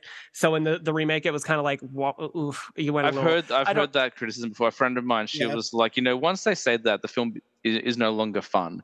And I was like, wait, so the idea of it just maybe happening makes it fun? Like, that's a weird argument for me. Like, I think for me, I mean, it's for me. So like our episode will have just probably come out by the time this one comes out. Yeah. What I said on our show is that, yes, it becomes not a fun Freddy movie like you would expect from the originals once they introduce the child predator element to it, because that's awful. That's completely fucked up. But I feel like for me, the way I viewed it is that I felt like the filmmakers were trying, because Freddy, the weird paradox with Freddy is that we're not supposed to like Freddy, He's whatever's implied or not implied, he is a child murderer. And he's not likable in the first one. In the original Wes Craven one, you're not like, oh my god, Freddy, he's so cool. Like, it's not until number 2, which is a very unusual flick, and Dream Warriors, where he really gets his personality. Part 2 is my favorite in the series, actually. I gotta watch part 2 again. Like part 2, it's so weird. It's so weird. I think a large part of it goes to Mark Patton. I love Mark Patton. He's like one of my favorite people in the horror community. Which I will have a funny side tangent story in a second. But to wrap up what I was saying about the Nightmare 2010 remake, because I feel like the filmmakers wanted to get back to the root of for many, many sequels, Freddy's like, people are like, Freddy's fun. He's, funny and jokey. He's still a child murderer. He's still scary. Right. And like some later films tried to get back to that. Like I felt like New Nightmare was really trying to get back to a scary Freddy. They just, by the way, I love that movie. Me too. I was going to say, they did it in kind of a bizarre way, but I love New Nightmare. I know. I've got the box set up there. I've got to watch New Nightmare. I haven't got to it yet. Oh, check it out. It's so good. But I felt like with the remake, they were trying to get back to the concept of a scary but even more detestable Freddy. So they're like, we'll make it more extreme so that people aren't rooting for him. And for me, that actually made me connect, because with the 80s slashers, you never care about the characters. We all love Heather Langenkamp. She's great. Love Nancy, one of the best final girls. But you don't care about like anybody else in the movie. And I felt like that flushed the teens out by making Freddy so awful in that movie. But that's my stint on the Nightmare remake. But quick side tangent about Mark Patton. Met him at a convention last year. There was actually the convention that inspired the podcast, The Birth of Midnight Terrors. That's cool. Cool. He was telling us a story, me and my mom. I met him, took a photo with him, all that stuff, got a signed 8x10. One of my favorite people I've met in the community. Very, very lovely, very, very nice. And we were talking, and when we took the photo, he did this pose. Like, I'll have to find the photo and put it on my Instagram so people can see it. He did this pose where he put his elbow up on my shoulder and then had his hand in his pocket. And I'm like, oh, he's doing like a strut or something. And we were talking about the pose with him, me and my mom, and we were like, we love the pose. That's a great photo. And Yeah. he goes, I call it the Nev Campbell. And he's like, I actually learned this pose from Nev Campbell because you go to these cons and sometimes you get some creeps. So like you put your elbow up on their shoulder, got your hand in your pocket, and then if someone goes to grab your ass, your elbow's already up here, just elbow them in the face. There you go. There you go. So now that's my favorite photo pose is the Nev love that. Campbell. I love that. I also wanted to say, like, I think the reason why I thought they missed an opportunity here with Freddy, because it is a remake, and I understand that they're trying to like be as close to the original as possible with the remake, but I feel like you can also, there's so much room, especially with like a Freddy movie, like there's so much you can do. And I felt like maybe they could have had the implication that he was, but like I thought it would have been kind of cool if there was like a twist, like where the kids made it all up, because kids make up stupid shit all the time. Yeah. Kids make up dumb shit. They say things that aren't true, like to not get in trouble. Yeah. So maybe these kids, when they were younger, they concocted this like story about how he like did all this stuff to them, but that never happened.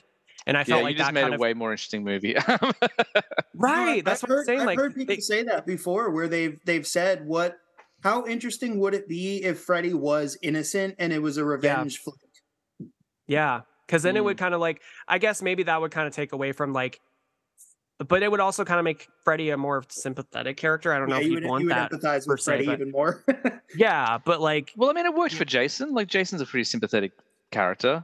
Up to a certain point. Like after a while, like all right, like he's in the future and in space. Get over it. Like it's been a century now. Like you gotta time to sleep, Jason. Yeah, you've done your job.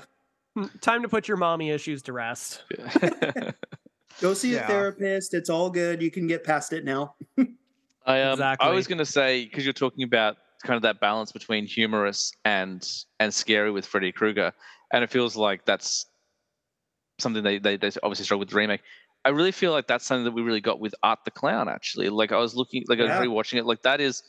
Because I'll be like, honestly, to me, like I think visually he's the scariest character I've ever seen in my life. Like there's something so unsettling about his look.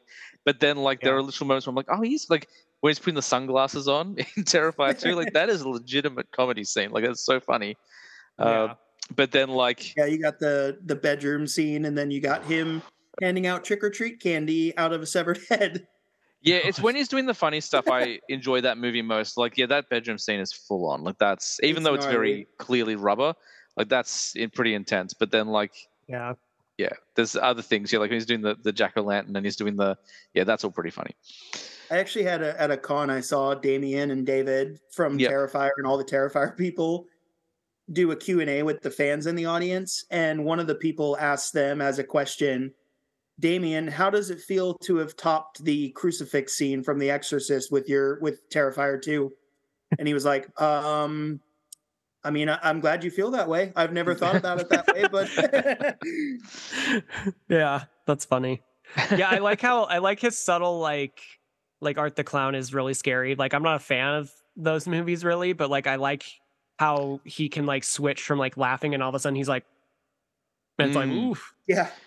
Yeah. Never mind. It was really funny what you did. I thought that was really, really funny. Just don't kill me, please. Yeah. all those facial expressions he makes. Yeah. Yeah. I've never been more like weirded out and uncomfortable in an opening scene of a movie than seeing Terrifier 2 in the theater where he goes to the laundromat. Oh yeah. It's just like, oh God. What is happening? That little girl I won't ruin it for it. Oh, she is, dude. She's so creepy. And I was watching the behind the scenes on the Blu-ray. I'm like, what is it about her that's so weird? And they were like, well, what we did was we took molds of her teeth and then we put them upside down. So she's got her top teeth on the bottom and her bottom teeth on the top. And that's why she looks so unsettling. I was like, oh, that is what it is. It's so creepy. Like, oh, yeah. Unfortunately, I had her spoiled for me before I saw the movie because side note, the internet sucks and they can't keep things to themselves for more than That's why I got off Reddit. That's why I don't go to Reddit anymore. Like Reddit just is ruining too many movies for me, Yeah, the internet can't keep things to themselves past the 2 hours of them watching the movie at the premiere and they go, "Oh my God, have you seen this?" No, I have not yet. It just came out. Yeah, because it hasn't been released to us yet. Yeah, yeah. So, side frustration, but as I said, like it being in Australia, like unless it's a Marvel film, like chances are I'm getting it at least a month after you guys. Yeah. So like I'm always just like, please don't spoil it for me. Like I just have to go internet darkness. That's how it was for me with Scream 6. I was like terrified for like, because I didn't see it the weekend it came out. I saw it the weekend after. So I'm like, oh my God, please don't let me see anything on it. Like, luckily, because I had heard about somebody had posted something about who the 3 killers were. Like it showed like a there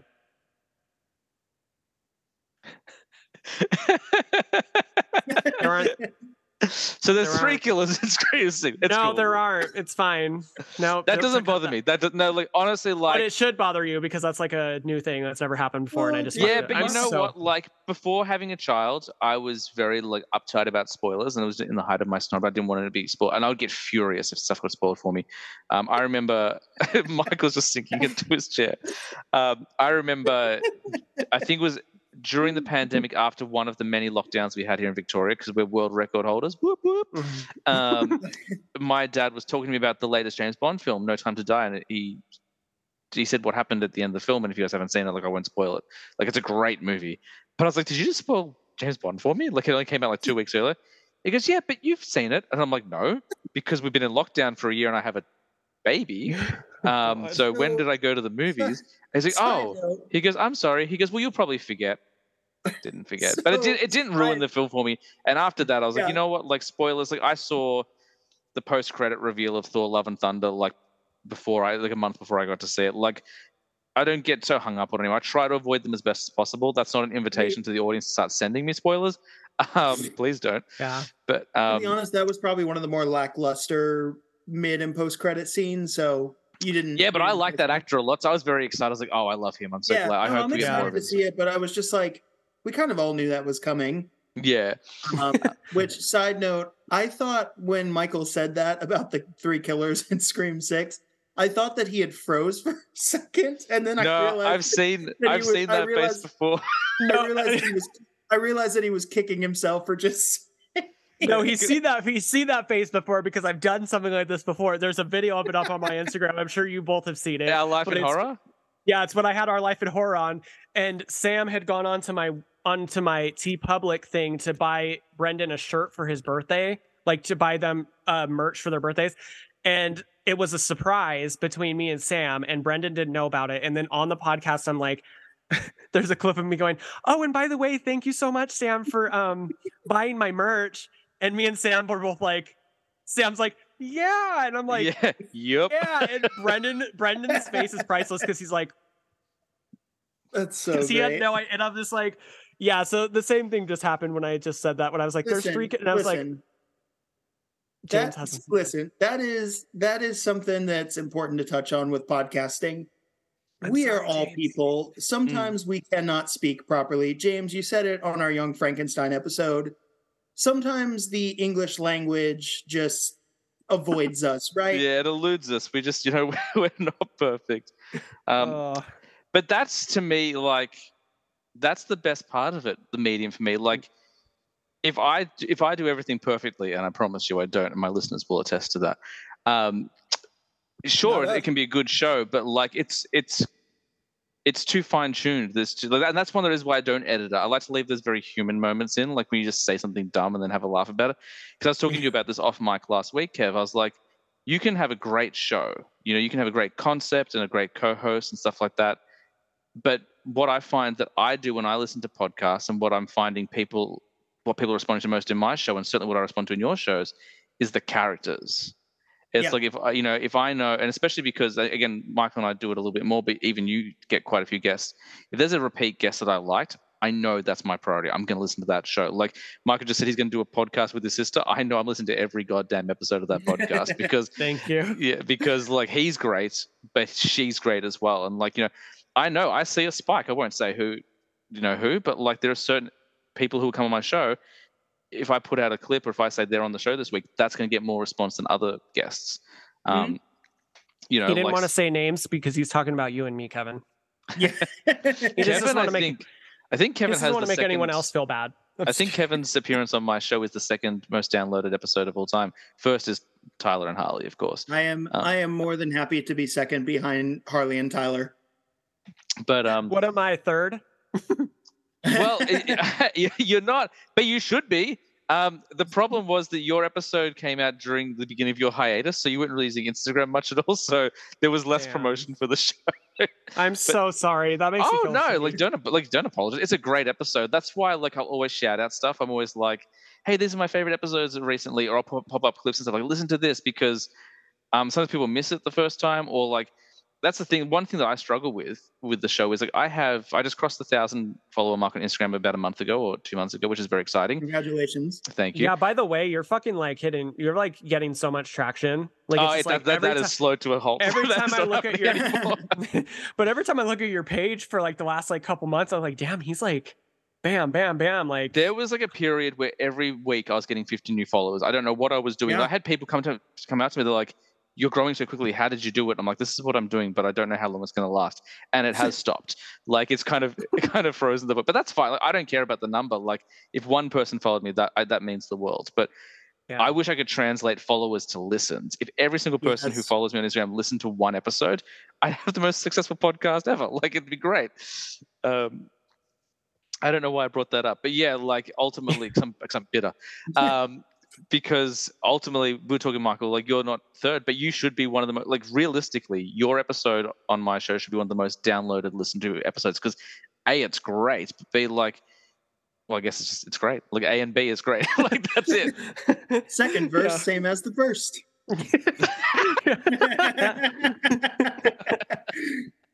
So that was one of those human moments I was talking about where I didn't plan what I was going to say, and then I like clearly didn't know what I was saying. It is a great episode though. Like, and all the feedback I've had on it is like, that's a fantastic episode. Like it's so fun. And I think there's a real magic between you two when you guys collab. It's very infectious. It's I think there's magic between all of us. Oh yeah, like as I said, like we've been recording for about an hour and a half, and we've barely spoken. Like it's just been so. One thing that I'm trying to do on the show, and I've been talking about doing a Patreon for a while, I've talked about it a little bit on the podcast, not too much, is do a show where I can just have tangents and stuff like that. But one thing that's difficult, and I don't know if you guys experience this the same way, every guest is different. So some guests are natural talkers. That's what I call them. They're just talkers. They're talkers. So I know if I pop them in front of the microphone for 2 hours, I can just sit back and relax because it's going to be a very easy conversation. Like today, we've been talking for an hour and a half, and I haven't had to try once. It's been great. Like you guys are both natural talkers. When Michael was on the show, it was very easy. Kev, when you were on the show, it was very easy. But then you'll get other guests, and I'm sure you guys have experienced as well. They're not bad. They just haven't done it before. They're not used to podcasting, so you have to do a bit more prompting and do a bit more heavy lifting. So one thing for me has been trying to curate. Oh, I'm so sorry. It's I don't know what's going on with me this morning. Reflux. Is trying to curate a list of guests who could do more tangential stuff. Tangential stuff. Tangent. I don't know. Yeah, I with our show, I'm of the mentality of like, there are a ton of people who have never done a podcast and like they get nervous when they come on because they're like, I don't even know what to say. And I always tell people like, just keep it real. Like, how would you talk to someone else if you're just standing in front of them? And like, I always push people to be like, try this podcast. Like, so like my mom had never done a podcast before and she ended up doing 3 episodes. And she's like, I was really nervous to do that beforehand. And I love it. Yeah. It's so great and so natural.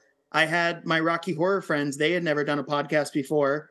And I got a text from them after we finished recording. And they were like, that was so fun and so laid back and natural and just felt like a real conversation between friends. And I've gotten that feedback from other people that it's their first time on a podcast. And I'm like, well, that's by design. It should be laid back conversations with friends. And I'm of the mindset of like, if someone's saying, oh, I'd really like to, but I've never done it, I always push them to be like, do it. Use our show to do that. Let it be your platform. Exactly. Yeah, like it's just I don't know. I've been really lucky, like with my podcast, because like I've never really had anybody on that like I didn't have a good time with. Like it was I've been very fortunate. Been very fortunate in the guests that I've had on because like I haven't had a guest on yet that I'm like, oh, I might never record with that person again. Right. You know what's funny is like all the people that I just said, it was their first time on a show. Yeah. They were nervous, but like they just got it immediately. I don't know what it is. And it's like, maybe it's just. Well, spoiler alert, like there's no magic to podcasting. Like it's just, you just having a conversation, and it doesn't matter how nervous the guest is. I found it comes down to the host. You know, like you got to do the heavy lifting. And Kev, you're both great at this. But Kev, I experienced it for the first time last week when I was on your show, because we're talking about a movie that I had not seen as much as you had, and I felt a little bit out of my depth a little bit, and I never felt I was kind of in danger. I never felt like I was going to say something dumb, because I knew that you were going to drive the conversation. You could throw in some quotes, you could get it back on track. And so I think I said to you at a certain point, I'm like, I figured out my role in the episode very quickly. It's like, okay, I'm just going to throw in a joke every now and then. Like I can talk a little bit about the film, but my job today is to let Kevin do his thing and me just kind of embellish and add on to things. And that's the sign, I think. And you and Jason were very good at that too. Yeah, we're very rude to you. But I think that's what it ends up being. It's just one guest in particular, mine. I'll call her out. Like we talked about before, Elizabeth. She's my sister-in-law. She's my wife's sister. I invited her onto the show, and she was like, "Oh, I don't know." She said, "I love the idea, but I'm really nervous. I wouldn't know what to say." And my role as host is like, "Look, I'm going to drive it. This is what the show looks like. I don't know what you guys do before yours. Well, I guess I do to a certain extent, because I've been on both your shows. Whenever I have a guest on for the first time, this is what we're going to do. I'm going to introduce you. I'm going to say a lot of lovely things about you. Then we're going to talk a little bit about you, what you're doing, what's your background in movies, when did you start liking them, and then we're going to go through your list. I'll drive the entire conversation. If you get stuck, I'll pick up on it. I'll keep it going. Don't worry. We'll do our little rapid fire at the end, and then we'll wrap up." And I find and her episode is also a top 10 episode. Like she was so good on it. She was so nervous. And we talked about the end. I'm like, "You were nervous, weren't you?" And she's like, "Yeah, I was really nervous at the show." I'm like, "You were great." Like, and the results speak for themselves. Like it's one of the most listened to episodes.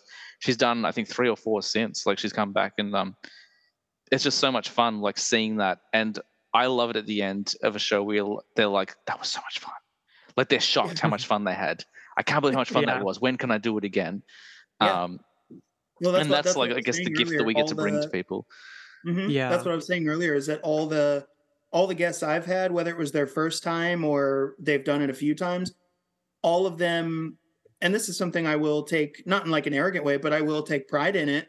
I love when people walk away from the show and say, "I had so much fun. Like, let's do that again." And like everybody that's been on the show has said that. And same. Maybe. Like, I don't know what it is. I love when people walk away. That's the ultimate compliment to me. Yeah. I agree. Say, "I would do that again."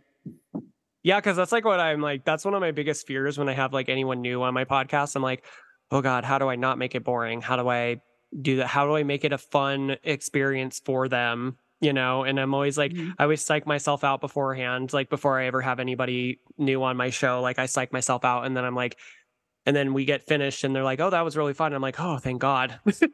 Like, thank God you had fun, because I had fun. I hope you guys had fun. Yeah. Like, it's just like that reassurance of knowing that like you're doing a good job. And I think like to add to that point, like I love getting, like I've a few times in the last few years, like I've had a couple of people like reach out to me like that I didn't even know listen to the podcast, and they just like reach out and they're like, "I love your podcast. Like, keep doing what you're doing." Like that just means a lot, because like I don't know about you guys, but I've had several times in my podcasting, I guess you could say, career for the last 3 years where I've thought about like throwing in the towel, which is not what I'm doing right now. Just I want to clarify to the listeners, I am not quitting the We Love Horror podcast. It's just going on a little vacation for a little bit. I'm putting it to bed for now.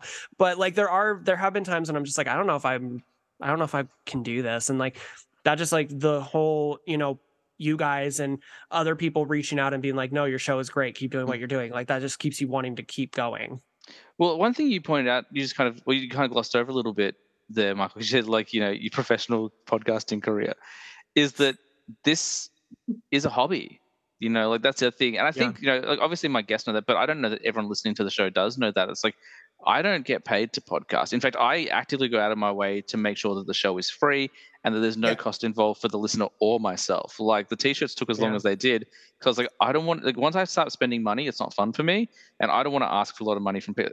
Even contrary to my appearances on both your shows, I'm like, follow my show and give me money. Like I don't want that from people. Patreon merch, So for us, like like I don't work full time anymore, but I work 30 hours a week. I do 3 10-hour shifts, and I'm a father. So everything that I do on the show is extracurricular. It comes outside of work. It comes outside of my family life. So it is like having a second job, and like to try and put out as much content as we do. Like Michael, you and I both do very long episodes. Like we do, most of our episodes are minimum 2 hours long. And Kevin, I know you've got a big one coming. But Kevin was like, guys, I did a 3 episode this week, and I was like, oh, so a We Love Horror. I was a Teenage Film Snob length episode. I think this was off air when I said this. It's Saturday at 7:43 as we're doing this. I have so much to edit before Monday. Yeah. Like tomorrow, I'm just going to be hunkered down at my computer. Like I'm editing the episode.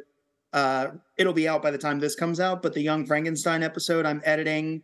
And then I have our crossover with Mutant City Horror. And then we did our 1-year anniversary special because our 1-year anniversary is July 3rd. And we went out of our way to make that something special where it was a 2-parter where it's one whole episode, but the first half was us just walking through memory lane and talking about our favorite episodes and talking about, giving tons of shout outs to everybody. We definitely mentioned both of you several times. Yeah, I think I mentioned both of you guys in my 1-year anniversary as well. Because And then the second half was we asked people for questions, and we got 23 questions. Wow. And they weren't like yes or no answers.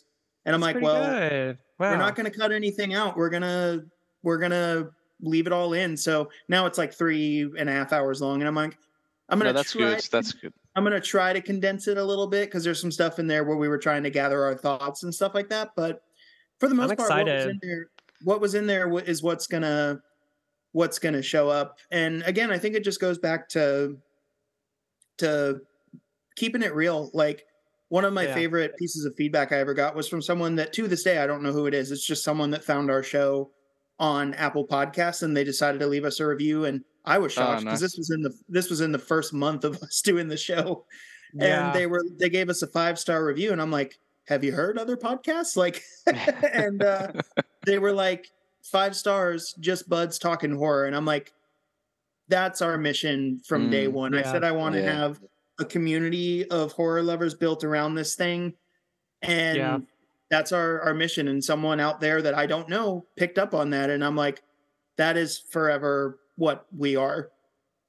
Well, to add to your point, like also like my podcast has always been a horror podcast first and foremost, but another thing that I feel like people have like recognized with my podcast is that I'm so like, I guess, candid and open about my mental health struggles. Like I'm not one to like, I actually had, which I'm no longer friends with this person because of this whole thing, but like a couple years ago, I released, I think, my New Year's special where I shouted out a bunch of people. This was like still really early on in my podcast, but like I was having a lot of issues, like mental health wise. And so like I've been very candid on the podcast about it. And a lot of people like have reached out to me and like they appreciate the fact that I'm so candid. And one of my friends was like, do you think that's like a little bit of like attention seeking? I'm like, whoa. No, not so much. He's like, well, why would you say that on the podcast? And I'm like, because to help other people that might be going through the same thing I am, to feel like it's okay to talk about it. And like, I literally told him, I was like, oh, no, not this whole like mental health shaming thing again. We're not doing this. This is 2020. I think it was like 2021 when we had this conversation. I was like, this is 2021, not 1993 or something. Like mental health is not something that we should be ashamed of. And like, if I want to talk about it, I'm going to talk about it. Because if it helps someone. I want to say, sorry, I was just gonna say if it helps somebody like that's going through the same thing I am, like why not? Absolutely. So, I've always loved that about your show is your candor. Like you're very candid on the show. I've obviously, and I think the listener know, I've gone through some mental health stuff on the reg, but I tend to. I haven't put in the show so much, but I do put on the Instagram quite a bit. Like, hey, like this is what's going on. Like, sorry, I've been inactive. I've just been like dealing with life and being me. I get most of my mental health venting out just by talking to you, Michael. We just complain all the time. That's true. Yeah. And I want to say thank you for that, Michael, because people need that. People need that honesty, and I think that's why we go to podcasts, right? Like even when I'm not podcasting, I'm listening to podcasts almost as much as I listen to music.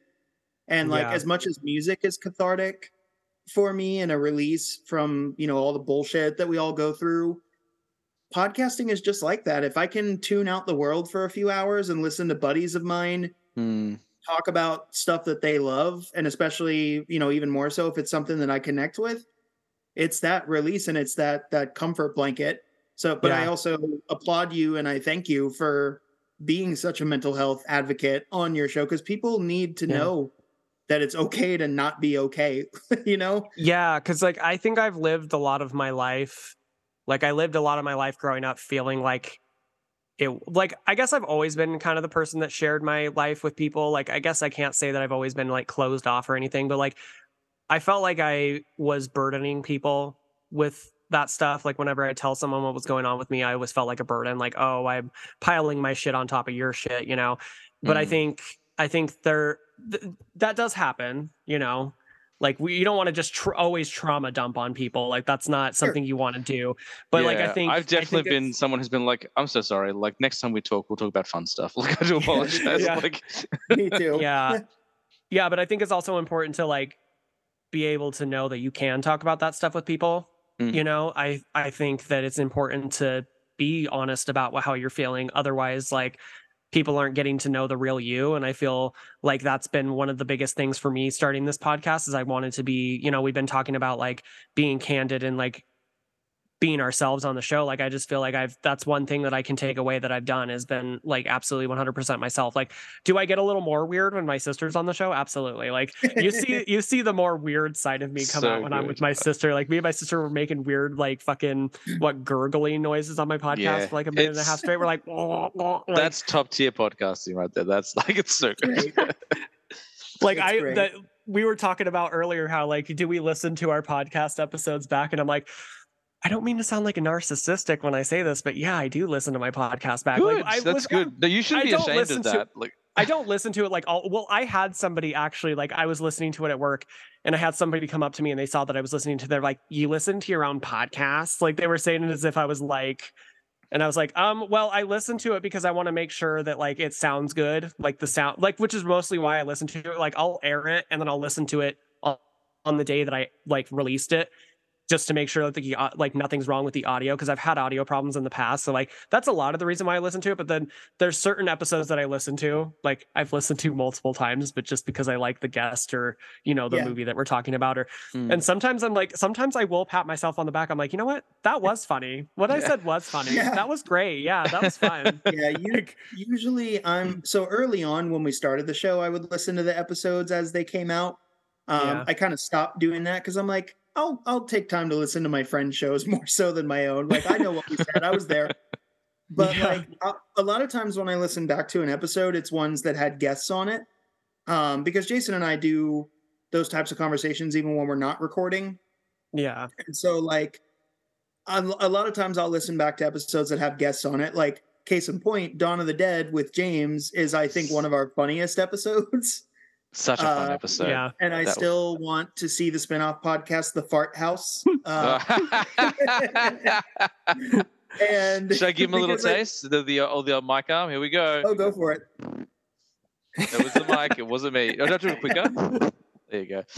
I would love to know, like, so I'm still working my way through your episodes, but I remember you talking about where someone gave you feedback and you're like, they're like, hey, I know you're not doing it, but whatever you put your mic up, it sounds like. Oh, yeah, it wasn't on the show. She mentioned it. That's Gabby. Gabby, who also said the lovely things about Michael before. She's a pretty regular staple on the show. She's like, she goes, hey, I know you weren't farting, but it definitely sounded like you were farting on the show. I'm like, oh no, I'm moving the microphone because I'm coughing. Yeah. And she's like, yeah, maybe just mute yourself next time or not. Like whatever you want. It's your show. And I was like, all right. Well, I think it was because you were so quick with your wit that this line made me laugh. Is I said, that would be a great idea for a podcast, is just fart noises mixed with your conversations. Yeah. There's a slight pause and James goes, we'll just call it the Fod House and it'll. That's not what I sound like, is it? It's going to be I always thought I did have a very Australian accent. Until I hear myself next to Americans. So this will be the most ochre sound. No, don't judge your accent based off of me. Yeah, I fucking love Australian accents. And I told you that like the first time I ever talked to you, James. I think I said that. And I was like, I'm not trying to offend you. I really love your accent. Because I think I went, crikey, mate. Yeah. Like, I think I did like, and I was like, ooh, that was probably offensive. That probably made it like, that made it feel like I was making fun of it. Get along great with Jason then, because Jason also did that same shit when we met James. Well, do you remember we had to do a second take when we were recording my first the Dawn of the Dead episode, Kevin, and I was like, "G'day," and I was like, "Cut that! I would never say g'day." Like, I fucking not in my love it, lexicon at all. Well, we've started to throw around "nice one" because that's James's like catchphrase. It's not even deliberate. It's just that's my filler word. You know, like when I hear "nice one," I'm like, "Oh." You say that a lot when we message too. You're like, "Nice one." Yeah, you do. I love it. What's funny is I'm so familiar with your voice now that I can hear you say it. Yep. And same with you, Michael. When we're messaging, when you say stuff, I can hear it in the way that you would deliver it if we were talking on the phone. That's how you two are too. Like I'm always like I could just it's like we're texting, but we're having like a conversation with each other because I can hear your voices in my head. Does that sound like I have does that sound like I have multiple personalities? Or I can hear the voices in my head. I've been talking about doing a spin-off with one of my guests. So I won't go into too much information yet because it's still in the works. But we're talking about doing a show where we drink and review movies. Yes. And she's like, but there are rules. So, for example, you're not allowed to say "nice one," and I'm like, that's not going to happen. Turn it into a drinking game. I don't drink. I don't know if I told you guys this before, but I've definitely talked about it on the show. I don't really drink anymore. I haven't really drank since I was 30, but I was like, I will start drinking if it's going to be for the podcast. Like, I'll make the exception. James is like, I haven't drank since I'm. James is like, I haven't drank since I'm 30 and I'm only 31. So I'm 35 this year, guys. I'm middle aged as of November. He's like, I haven't drank since I was 30, and he's not even 30 yet. Yeah. Looks like I gave to give up cigarettes. Right. Yeah, no, I mean, a lot of times I go back and I listen to the guest episodes. So I listened to the one with Harley and Tyler and Mr. J.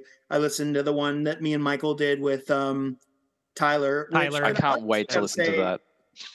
Which I got to say, Tyler has such quick wit about him. You know, he sounds like he'll be serious, and then when he's ready to go off, he's fantastic. And same with Harley. I remember, and James, this is not a spoiler. There was one point. Wait, Three Killers? Yeah. There was one point where we were talking. Oh God. Where Michael and I were talking with Tyler on the episode. And I asked Michael and Tyler what their thoughts were on what I was hearing on the internet, where people were like, can we just drop the meta thing now with Scream and just make it a normal slasher? And I said, what do you guys think? And there was like a little pause, and Tyler goes, no. Yeah. It was, and he just dove in, and he's like, no, I do not agree with that at all. Yeah, so the most defining quality of the film, like. Yeah. Which, I do think. Oh, sorry. Go ahead, Michael.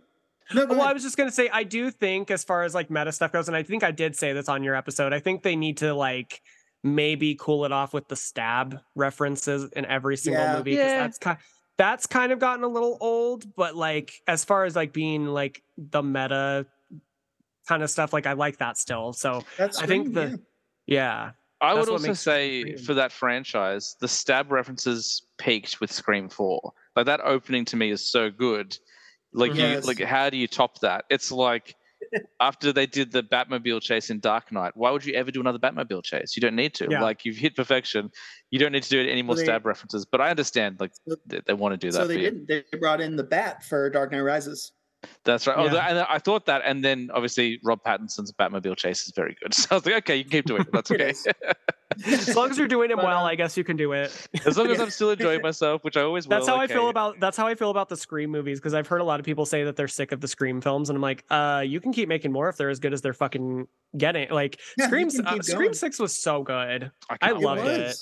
I'm literally I'm gonna just plan out my evening. I'm gonna sit down and watch Scream 6. I'm just gonna go straight to that episode where you go to the crossover, and just like that'll be my post movie warm down.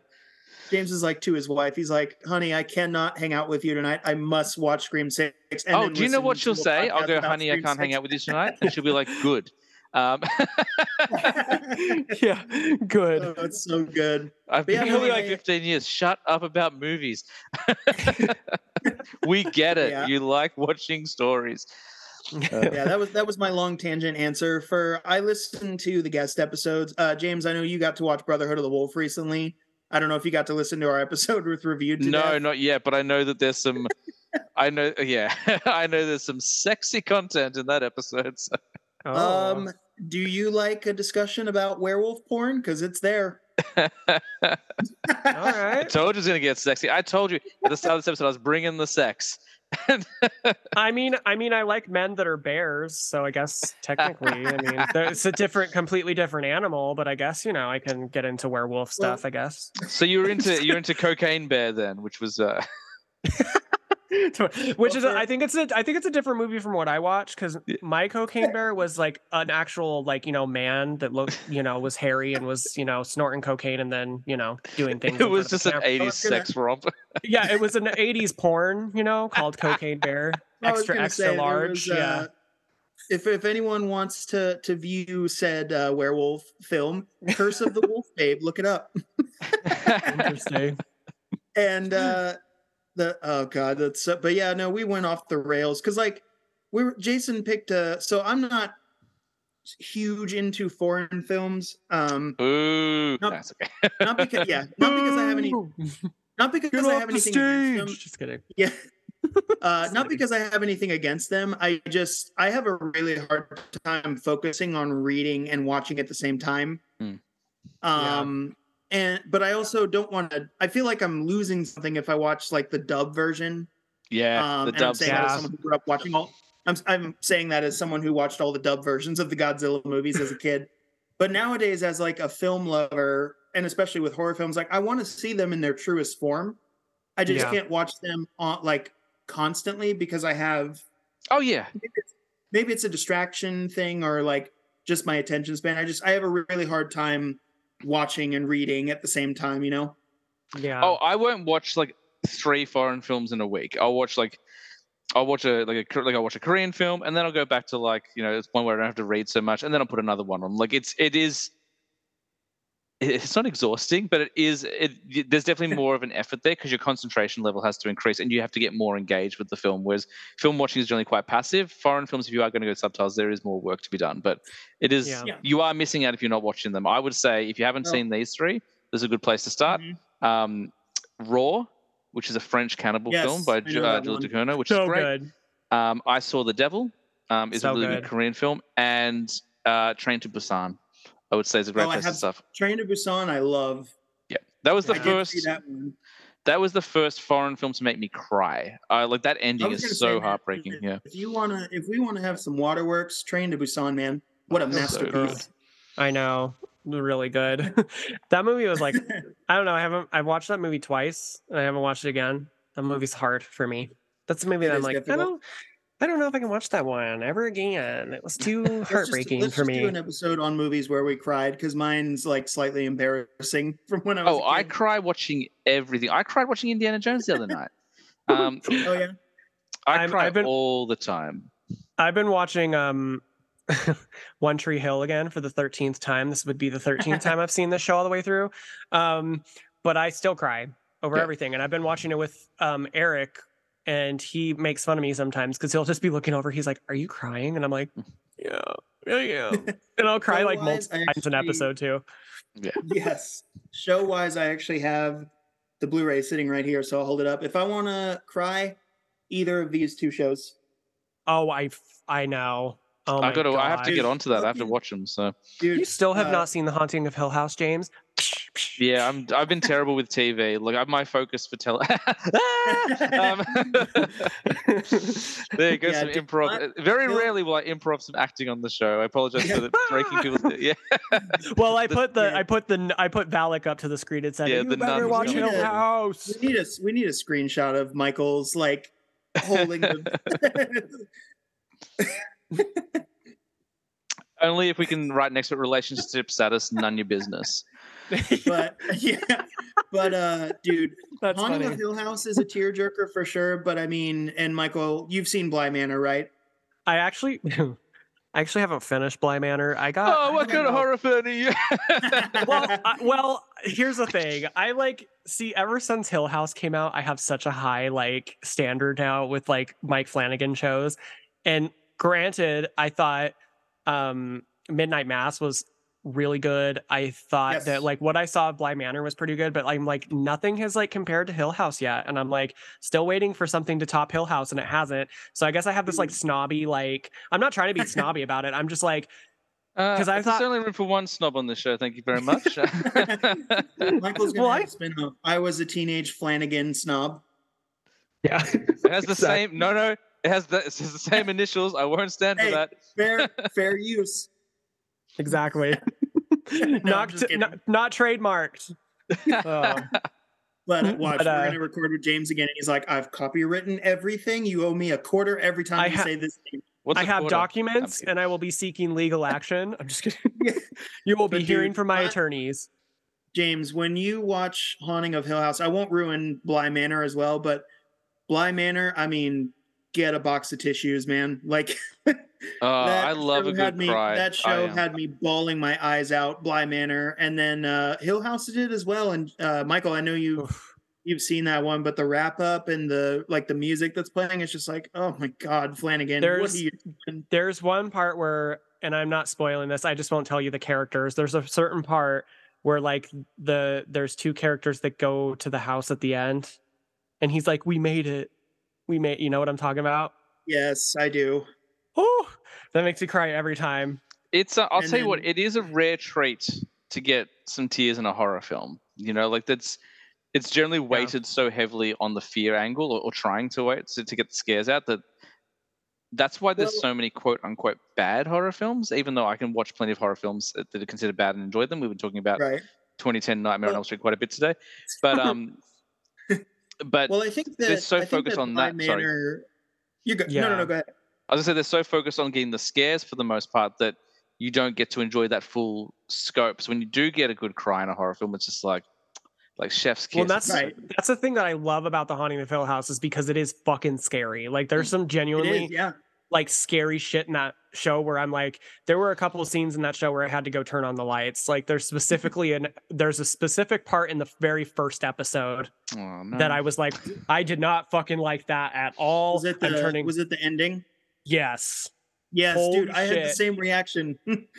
Yeah, I was like, nope, I didn't like that. Is it a jump scare or is it more just because it's more of a reveal and a lingering. Okay. Yeah. Did Ari Aster work on this one? Because that's his jam. They let it sit with you, and then there's like a scare accompanied with it. But again, no spoilers. But I'm actually watching Hill House with my mom because again, she's always said she's not a big horror fan. She loved Bly Manor, and Bly Manor got kind of unfairly hated on when it came out because it wasn't Haunting of Hill House, and it's not so reliant on the scares. It's like a gothic period romance ghost story.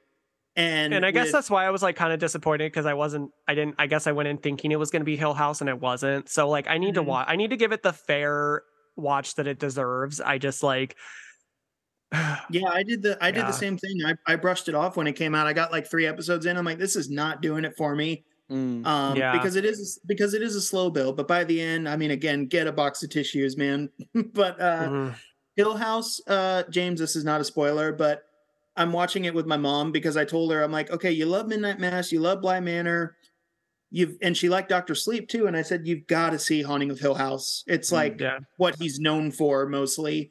Because Mike Flanagan is my favorite filmmaker of all time. Thank you. I'm glad that somebody else has validated that for me because like after Wes Craven passed away, he's no longer my favorite because he hasn't made movies in like, 10 years now, but like a decade now. Yeah. He was my favorite and then he passed away. And then I was like, oh, well now I need to find a new favorite. And it's Mike Flanagan. And when I tell people that they're like, that is asinine. Like, no. Is it because he's so, I mean, I actually don't know the history of Mike Flanagan. Is he relatively new on the scene and that's why people are saying that's asinine? Has he been around for a while or? He's had a bit of a slow crawl. His first film was a film called Absentia in 2011. Oh yeah, I haven't seen it, but I remember the DVD cover. Yeah, so kind of a low budget. I haven't seen it all the way through. I started to watch it, but it's kind of a low budget, creepy horror movie about a family. That's his thing, is that he always incorporates family drama. And he's so good at doing it. And like all the characters, when they're fighting with each other within the family, like you can relate to it because you're like, well, I've been there before. Yeah. You know, it's like Michael, when you were talking about Danny from Midsummer, it's like, well, I've been there before. But then after that, he did Oculus. Which I liked Oculus quite a bit. Underrated as hell movie. And like, I actually got a funny enough with Kevin's best friend Karen Gillan. I'll have to send you that video. When I met Karen, that's what I asked her about because love her as Nebula, love her in Jumanji, but I wanted to talk to her about Oculus because that's my favorite film of hers. Yeah. And I got so I'm not a Doctor Who fan. I was gonna say that's probably was her big debut was Doctor Who, yeah. It was. And I got a nasty comment on my channel. And because my YouTube channel is Kevin Roach Music, so it has my name on it. Because like I post all my a bunch of performance videos up there, but that's where I put the GalaxyCon chat so people can watch it. And this person found me on Facebook as well because my first and last name were there. They left the same comment on my YouTube video. They sent me a Facebook message. They commented on my Facebook post and left an angry reaction on it. And they said, I'm sorry, I have to give this video a dislike because you clearly don't have Doctor Who fandom and you don't have any Doctor Who fans around you. And I'm like, sorry? I'm sorry that I didn't say that Doctor Who was my favorite. God forbid. God forbid I have a different opinion from you. Yeah. Sorry. I had someone do that. I had someone do that with my Tim Curry chat as well. They were like, what the fuck? You're talking with Dr. Frankenfurter and you only brought up it? It's like, okay, one, I only get 2 minutes, first of all. Yeah. Second, I saw it way before I saw Rocky Horror Picture Show. So I love Rocky Horror Picture Show. It's in my top 10. Oh yeah, if anyone knows anything about Kevin, is he loves Rocky Horror. Like that is not a secret. I do. I love Rocky Horror Picture Show. It's in my top 10 favorite movies of all time at this point. But I didn't bring up Frankenfurter because I only got 2 minutes, and I'm like, well, I got to tell him thank you for it because that's what made me a horror fan and why I'm here now. And they got mad at me for not bringing it up, and I'm like, it goes without saying I love Dr. Frankenfurter, but I only get one chance ever in my life to thank Tim Curry for Pennywise. I'm going to take it. On the Karen Gillan thing, I think that is probably a cooler one for her. Because I guarantee you she gets Doctor Who every day. She gets Nebula every day. She probably even gets Jumanji every day. But I guarantee you she's not getting Oculus every day. Like I was talking to when I interviewed Tyler and Harley, he was talking about the time he met Nev Campbell or one of the first. I remember this story. Yeah, and he like talked about how he dropped a reference. It wasn't Scream. It wasn't Party of Five. It was something very kind of unique. I'm like, that's the move, right? That's the fan move. Like, I'm going to quote the same thing that 400 million other people have quoted to them. No, I'm going to go a bit of a deep cut because that's going to get a more interesting conversation. They'll be like, oh, wow, like you are looking beyond what everyone else knows. Like to me, like that's interesting. Yeah. And I think like going back on that Karen Gillan thing for a minute, like I think Oculus is my favorite role of hers as well. Yeah. Not only because I love her, but like there's that whole setup because like on paper, like I feel like the script would have been exhausting to write first and foremost, like for this fucking movie, because it's such a mind trip. So I'm like, how the fuck do you write all this shit on paper and make it make sense on film? I don't know. That would have given me a headache to write Oculus. Good for frickin' Mike Flanagan for pulling it off. But that movie just gives me a fucking headache watching it if I'm not like, because the first time I watched Oculus, I didn't like it because I wasn't paying attention to it. It was like similar to my experience with The Witch. I had put it on. I was focusing on other things. But Oculus is a movie you have to fucking watch. Otherwise, you're going to get halfway through and you're going to be like, what is fucking going on? And that's how it was for me because I wasn't fully paying attention. So I wasn't like fully paying attention to like the past and present timelines. Like I was just watching. I'm like, who the fuck, like, what is going on anyway? But I love that movie now. But it's like, I don't know how you write that movie and not have a fucking headache after you're done. But like the whole like setup where she's talking to the camera about the mirror and she's going through like all the things, her acting is so good right there just because it's like you have to keep the viewers interested in what you're talking about because this on paper could sound very boring if you're not like in it. And she's like so good. She's like blah, blah, blah, blah, blah. And then, and then he's trying to interrupt her and she just keeps going. She's like, blah, blah, and it's like so good. Anyway, that's what I wanted to say. Case in point, that just goes back to Flanagan's writing. And when I told Karen Gillan about my fandom for that movie, and I wanted to ask her what it was like working with Mike Flanagan because she's one of my favorite actresses and he's my favorite director. So that's what I wanted to focus on. And when I told her, I said, my personal favorite role of yours, I do love Nebula, but my personal favorite has to go to Kaylee with Oculus. And her face lit up and she went, ooh, okay.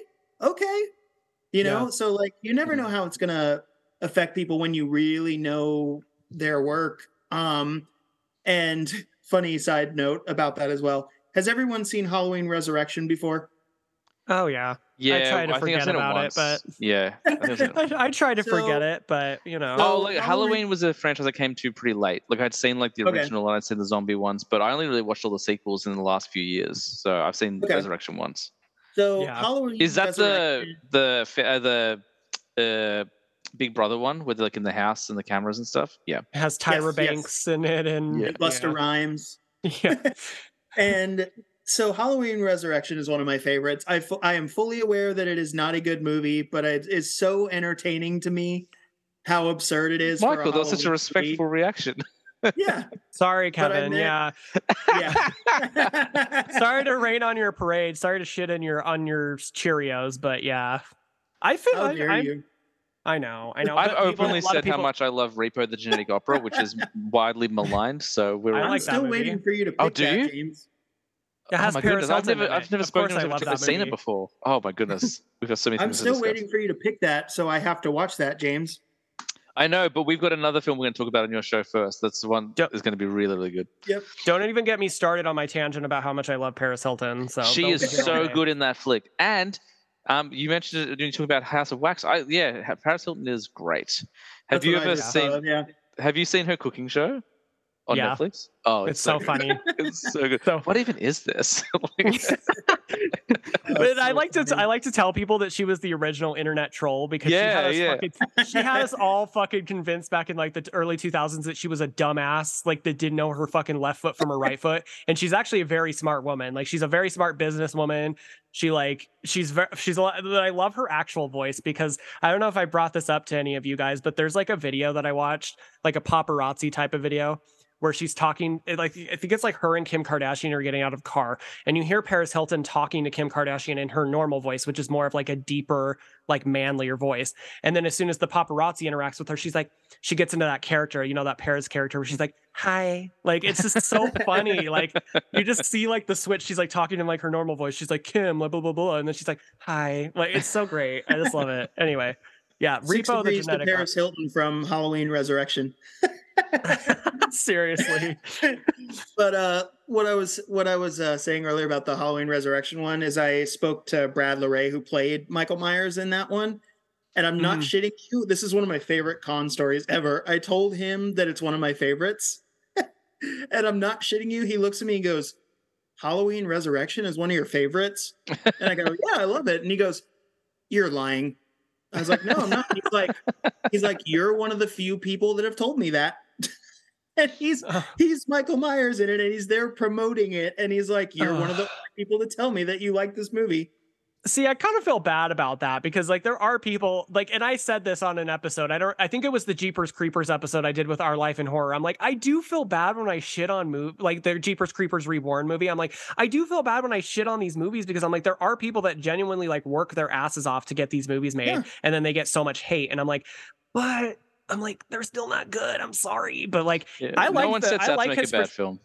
Right, but I like his portrayal of Michael Myers in Resurrection. Like, I've never had a problem with Michael in that movie. It's more so the other. And as soon as I told him that, he came back with like, he's like, honestly, maybe people can say, well, you're biased because you're in it, but he literally was like, I think it's kind of a different take on the character, and I think it's actually kind of underrated. I was like, yeah, I agree. That's why I like it and that's going back to Halloween Ends. That's why I like Halloween Ends because, like, how many fucking times can we watch Michael stab people? Right. Like, you have to change it up at some point. You don't have to I was like, he's got an apprentice? This is great. Yeah. You don't have to go you don't have to go with the Cult of Thorn like they did in Halloween 6 and 5. Fuck that shit. Fuck that. If anything's worse than Resurrection, it's that Cult of Thorn bullshit. Get that out of here. Like, dude, I hate Michael, we should team up and do a ranking the Halloween movies episode. Yes, we should, because I've done that on my podcast. I don't know if I've Did I do a recent one though, where I ranked every single one? Yes, I did. But I would love to do that on your show. Let's do it for sure. James, you're in too. Let's rank the. Yes, James. The Halloween movies. Oh, there's James will have to watch them though. Yeah, you have to watch all 13, man. Are there more Halloween horror movies than Jason ones now? I think there are, right? At this point, yeah. We haven't made a Jason one in over almost 15 years, which is disappointing. Well, because there's technically 12 if you count Freddy versus Jason. And you have to. Yep. Which Freddy versus Jason is a masterpiece. It's so good. I mean, look, some of the dialogue is very dated and very of its time. It is, yeah. Like Kelly Rowlands, I don't know why she decided that was good. That was good for her career. That dialogue, but anyway, I thought she was great in it though. She's good in it, but yeah, like some of the dialogue, but like, are we using homophobic slurs in 2003? Yeah, like.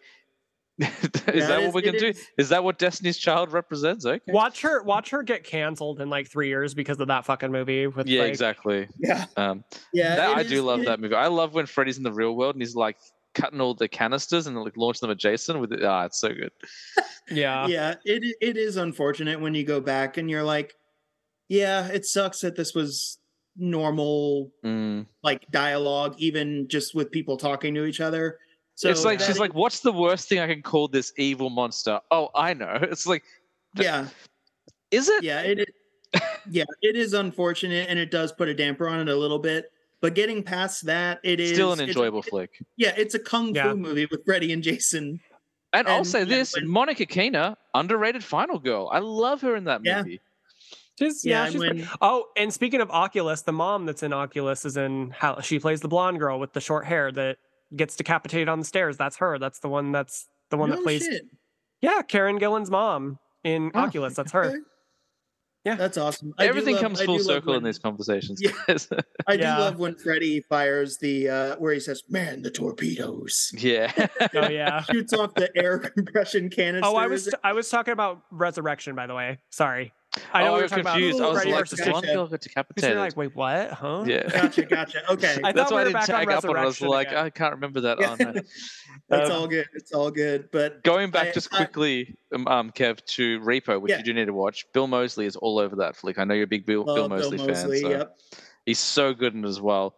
And I'm sure it'll get covered when we eventually talk about Devil's Rejects. But can we talk about like how sexy he is as Otis in Devil's Rejects? Like he shouldn't be. He's a redneck and like he's horrible. He has the best intro in any horror movie of a character in Devil's Rejects when he wakes up hugging the naked corpse. Yeah. Oh yeah. The things he does aren't sexy.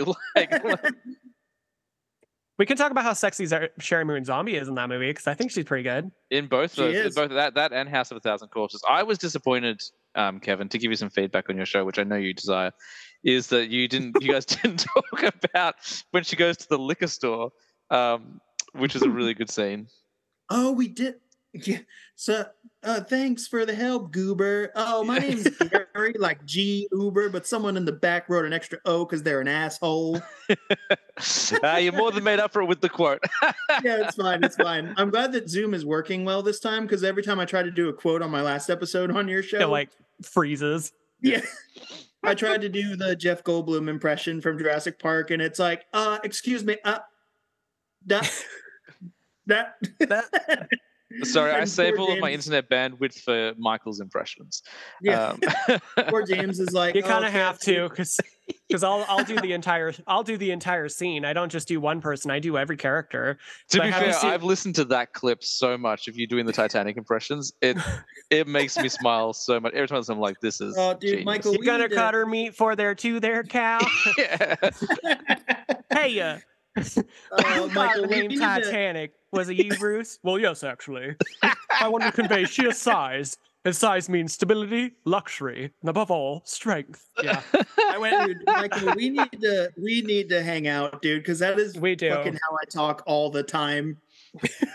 I will literally try to incorporate quotes into my everyday life, and people are just like, sometimes people get it I love it when people get my references. Like the other night when I was I think I was telling you guys off camera, like I was walking out of work and I had a bunch of papers in my hand. And I did the whole like Regina George in the hallway when she has all the papers that she printed out from the burn book and she's like slapping them everywhere. Like I was literally doing that as we were walking out the other night. I was like slapping paper on the wall and then I threw the rest of them up in the air. And like a couple of my coworkers were dying because they knew the reference. Other people were like, what the fuck is he doing? But other people, I think at this point just think like, oh, he's just being Michael. Like this is just how he is. I think people have just gotten used to me being super extra and all over the that's what I like to say. I'm just extra. It's fine. I made James start off our Young Frankenstein episode by acting out a quote scene with me because I said, welcome James from I Was a Teenage Film Snob. And then I go, and James, I just have to say, damn your eyes. And I made James go, too late. Yeah. Can we do that from now on? Every time we have each other on a show, can we start it off with like a scene like a scene reading where we just pick a scene and we all just act it out? Dibs on doing Princess Bride on Midnight Terrors. Okay. You know, the classic horror film Princess Bride. Let's do it. We go. We'll just cast all the roles and everybody can pick who they want to be. And we'll all just to the audience later, as you wish. I'm going to throw my wife under the bus here because something happened last night and directly relates to Princess Bride, but it was so funny. We were watching Whose Line Is It Anyway, which is a great show. I love that show. Yeah. And Cedric the Entertainer was on, and my wife was like, "Oh, that's who Cedric the Entertainer was. I thought it was someone else." I'm like, "Who?" And she's like, "Oh, I can't remember his name, but I thought it was someone else. He's really tall and he has hair like this." I'm like, I need more. And she's in Princess Bride. And I was like, "Are you talking about Andre the Giant?" And that's exactly who she was talking about. Oh my God. Oh, so good. Never before has Cedric the Entertainer be confused with Andre the Giant. That's Michael, hilarious. are you pro Princess Bride? Are you a fan of that movie? I have not seen it in like forever though. It's been so long. I would say probably over 10 years. I know I'm going to probably get a lot of flack for saying that on a show about movies that we love, classic movies, but I'm like, I just haven't seen that movie in a long time, but I do like it. I only watched it for the first time in the last 10 years, and I immediately fell in love with it. I was like, oh, I get it. Have you done that as an episode on your show, James? Well, that's something I want to talk to you guys about because I don't do the kind of solo movie focuses. So Princess Bride has definitely come up, but I always do lists. But you guys, well, Michael is now doing a bit of both. He does lists and he does solo focuses. But what was the motivation or the idea behind, hey, I just want to talk about one movie per episode? Like, what was? I'm just fascinated by it because it's something that I've ever really thought of doing. I think it's fun to do that because I'm glad we got back onto the podcast subject because we've been off that for like the last 45 minutes. I don't People, care. Listeners that are probably listeners are probably been recording for almost 3 hours. Yeah, I know. Like I like getting to specifically with like movies that I'm really passionate about, like horror films. Like I really love talking about like even like the little things that matter. Like I love getting into like the nitty gritty of like these movies and talking about why they mean so much to me. So like for me, that was like, and I don't know, I just love talking movies. And like, I think as a selfish part of me, I always wanted to do like just the one movie thing so I could do my quotes that I usually do when I do my show. I've been told I'm very good at impressions. So you are. I'm like, you're great. Thank you. Dude, James, me and Michael are like the same person. I swear to God.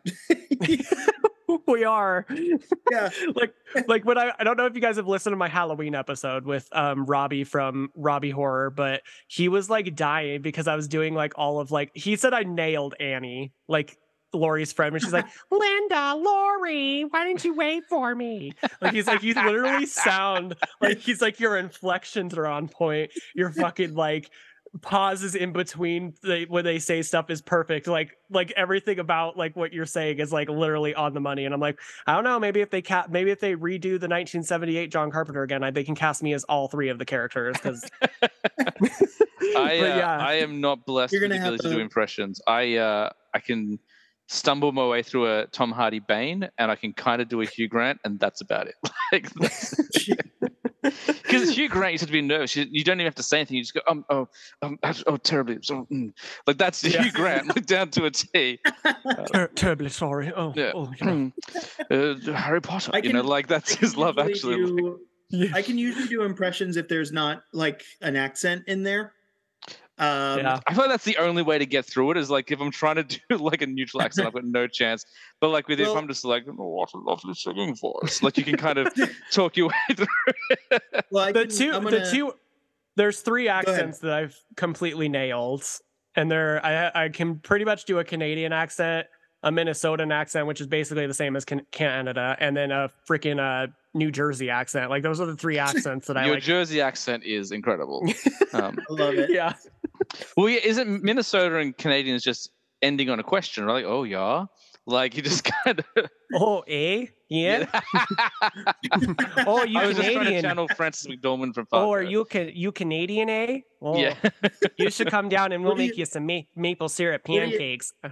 What are you talking about? What are you talking about? Or when they say sorry, they say sorry. Sorry. Like, sorry. Yeah.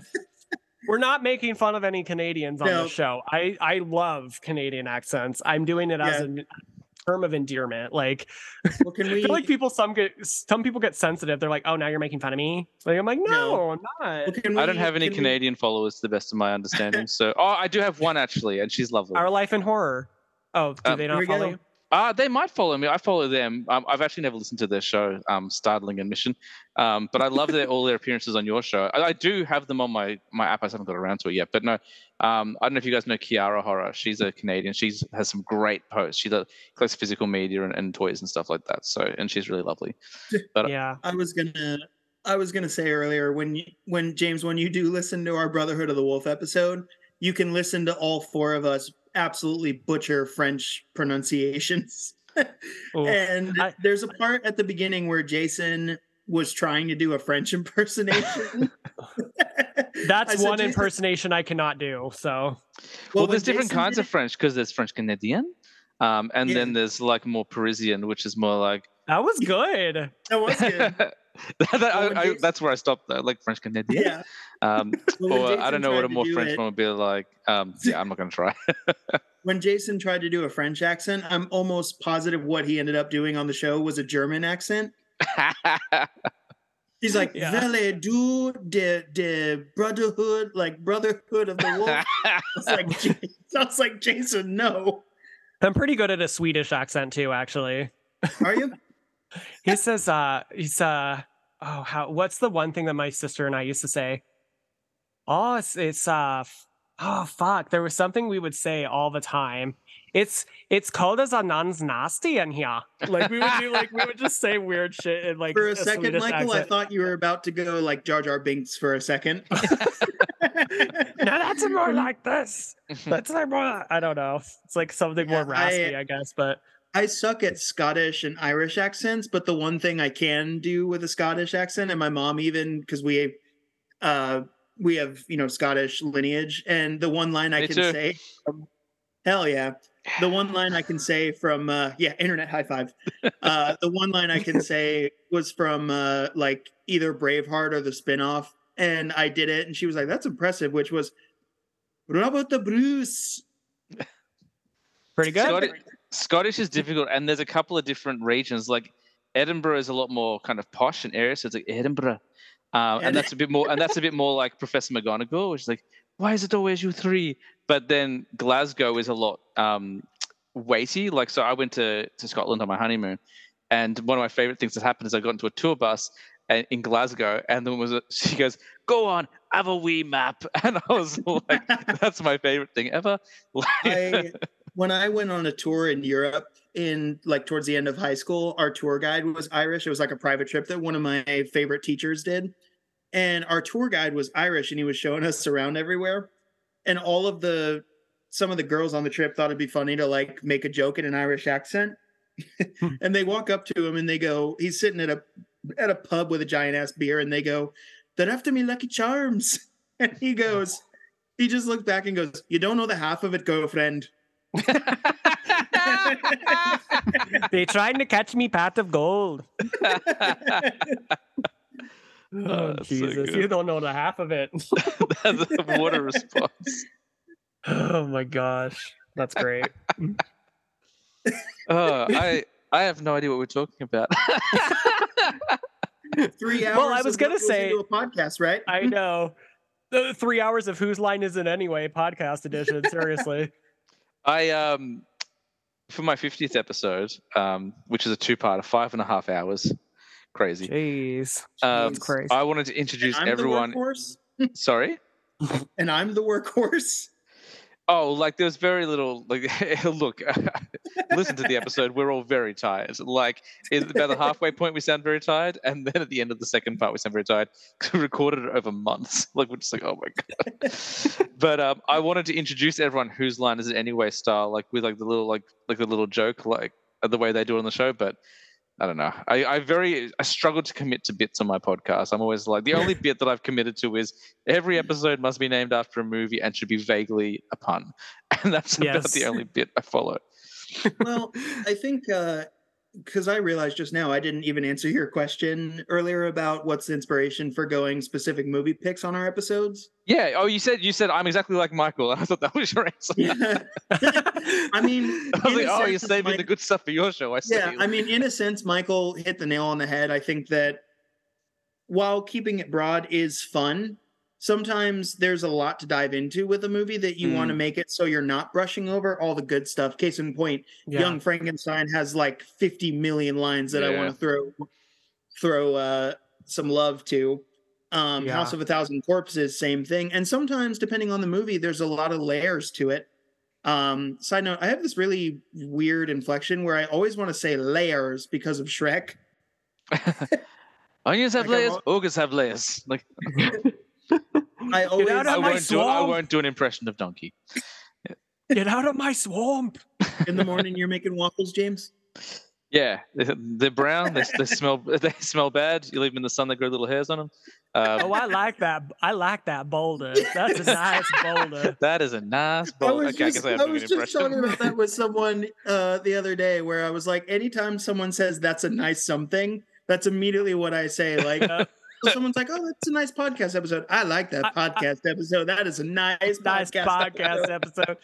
I think my favorite thing from Shrek, and I don't hear anyone talk about this, but the part that, like, when I was a kid watching Shrek, the part that would send me into hysterical laughter. I'm not just talking like normal laughter, like hysterical laughter where I would laugh for like 5 minutes straight, is the part where Fiona is singing to the bird and the bird blows up because yes.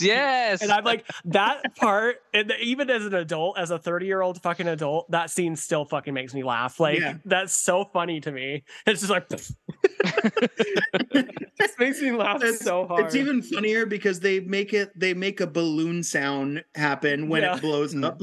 When it starts to inflate. Yeah. But anyway, I derailed us yet again. I'm sorry. No, this is my face is on fire from laughing. Like the muscles in my face are so taut and stretched. Same. I know this is our weekly. This should be like our weekly therapy session. We just get together and we talk for like 2 hours, and then we're like, "I'm happy. I have my serotonin for the rest of the week." Thank you, because guys. I guarantee you, this should be the best episode that I've recorded. But people are gonna be like, I can't tell you what it was about. I can't tell you what they talked about for the last 3 hours. They're like, I know the episode says something about what goes into podcasting, and then they just talk about random shit for 3 hours. It's like again, derailment, but Finding Nemo, where the little turtle's trying to like give them the instructions of getting off of the I just imagine the same person who criticized you for Karen Gillan is gonna just write a review of my podcast. 1 star. The ship has lost its captain. Well, then, like, I imagine it's just like, little Squirt when he's trying to give them instructions on how to get off of the Australian like current. Yeah. And Marlon just stares at him and goes, "It's like he's trying to speak to me. I know it." Yeah. It's like they're trying to talk about podcasting. I know it. We're like speaking. I would like to, 2.5 hours ago when we started, I said we probably won't talk about movies. Well, that was a lie. Yeah. Yeah. No, but you know what, man? I think that what's important about doing a podcast, again, like we've said over and over and over again, is just like be yourself. You know, like even if you have what could be viewed as if you have a topic, never view your topic or the banner of your podcast as like a constraint or a restriction. Absolutely. You know, like, so we're all about movies, and then me and Michael are all about the culture of horror. But it's important to know we don't just sit around and talk. Like when Michael did his, top 5 favorite movies on your show, James, it wasn't all horror movies. No, and as I said, like the whole point of this was it's a talk show. Like, that was the goal from the get go. Like the reason why I don't do specific movies is because not everyone in my circle can or wants to do that. Like not everyone can sit down for an hour and break down, or if it's We Love Horror, 2.5 hours and talk about a movie. Like that's not a criticism. That is pure joy. I love. No, I always tell people before they get into my podcast, I'm like, it's very rare to find a podcast episode that's not under 2 hours. So just I'm like, I always warn people beforehand. I'm like, I think my longest episode caps at almost 3 hours and like something minutes. But yeah. But yeah, like my whole thing was like, I know that some people won't be able to or won't want to talk about movies that long. But if I'm like, let's do a list, we can just kind of pull some greatest hits. We can do some quotes. We can like reference the cool moments and move on, that sort of thing. But my whole thing was like, I just want to get the people that I like to talk. Like, and like for me, it's like, and this is gonna sound braggy, but for me, it's like I just want to showcase the interesting people in my life. Like I know that person's funny. I know they're interesting, and more people should hear them.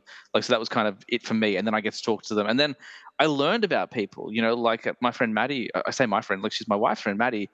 I knew she was fun and clever and stuff like that, but I had no idea how into movies she was. And she's like one of my favorite guests because she's the only one who plans. She'll do like a vision board before every episode. I love that. Yeah, a vision board. And even I mentioned before, Liz, like my sister-in-law. Like I never, I've always liked her, like who's been friendly and stuff like that. Never imagined like the amount of content she'd be able to put out. And I was like, people will find you interesting, but I didn't realize how much she had to bring to the table. So that's the joy of it for me. Is like this is really just a chance to showcase interesting people, and then getting you guys on. First of all, solo is one thing, but to get us on together is a dream. Like, look at how much we've talked. Like, we've talked about everything and nothing. Like a dream for us, a nightmare for others. But it's just like kind of showcasing. Like for me, it was cool because I've only known you as horror podcasters, and I know you guys don't just watch horror films. No one just watches one thing.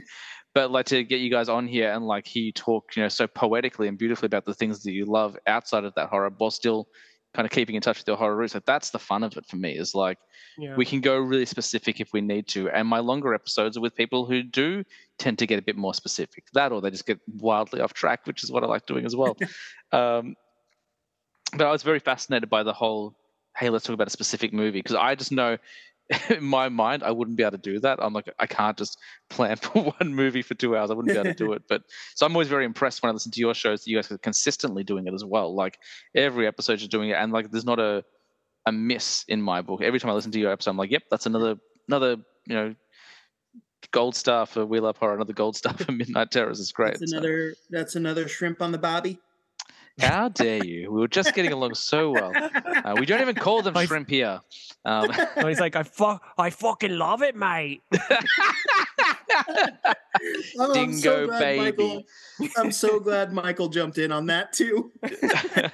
Well, I think that's one of the first things I said to James, and then as soon as I said that, I said, I hope that wasn't offensive. And James was like, no. I think he had the same reaction he did to now. He was like laughing so hard, but I was like, I feel like I offended him. Oh no. It's very hard to offend me. Well, like the other when I was on Midnight Terrors, which is I don't know when the episode's airing, I guess in the next week or so.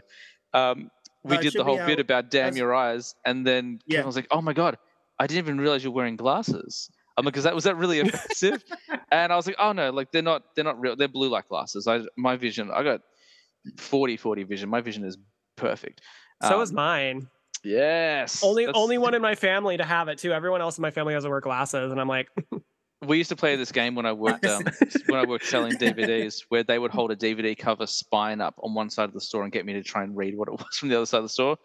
Yeah. And I don't want to brag, pretty good result there. So. Yeah. Yeah. In my case, this is the part of the show where we brag about our vision. In my case, like vision's good, but I would be like, way to erode my self-confidence, guys. I'm sure you've got really good hearing. You must be good in other things. Your I can sense stick of my whole smell fist is in my probably mouth. pretty Want to good. see? No, that's Not- okay. No, Well, I kind of have like a fifth sense. My breasts can always tell when it's raining. Well, they can tell when it's raining or when it's gonna rain. Tell me if you guys got the quote. Please tell me you did. There's at least a Okay. 60% chance it's already raining. It's already raining. Yeah. Well, there must be something else you're good at, Kevin. oh my god, I just got what that was. Yeah, Kevin just Michael thought I was was going grabbing off our the chat. chests full. I thought Michael was like genuinely trying to build me up.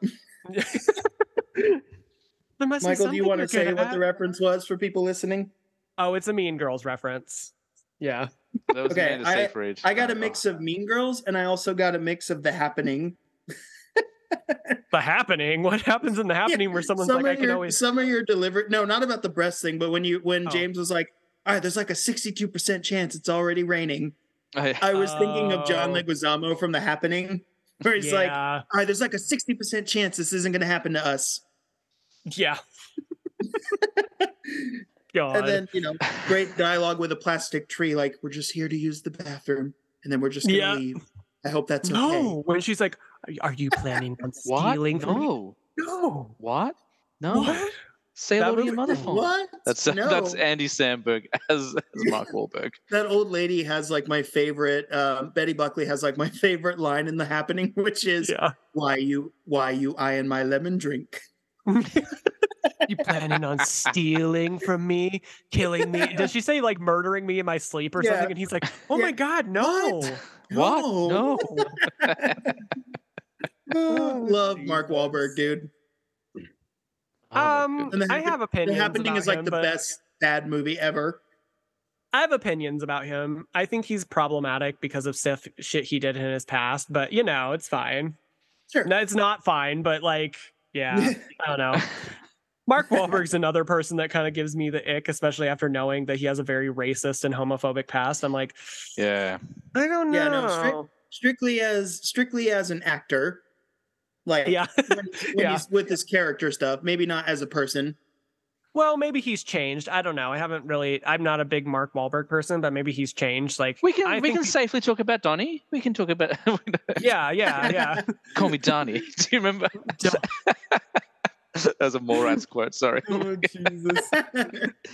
Hey, I Donnie. want someone listening to this episode to like write down every fucking reference that we've made throughout this 3 hours. Seriously. We will give you like a care package of like merch and autographs and stuff from our show. Okay, so know someone if who you doesn't actually sell want them, merch but we'll yet, get to them. don't promise that, Kevin. Like, it's expensive.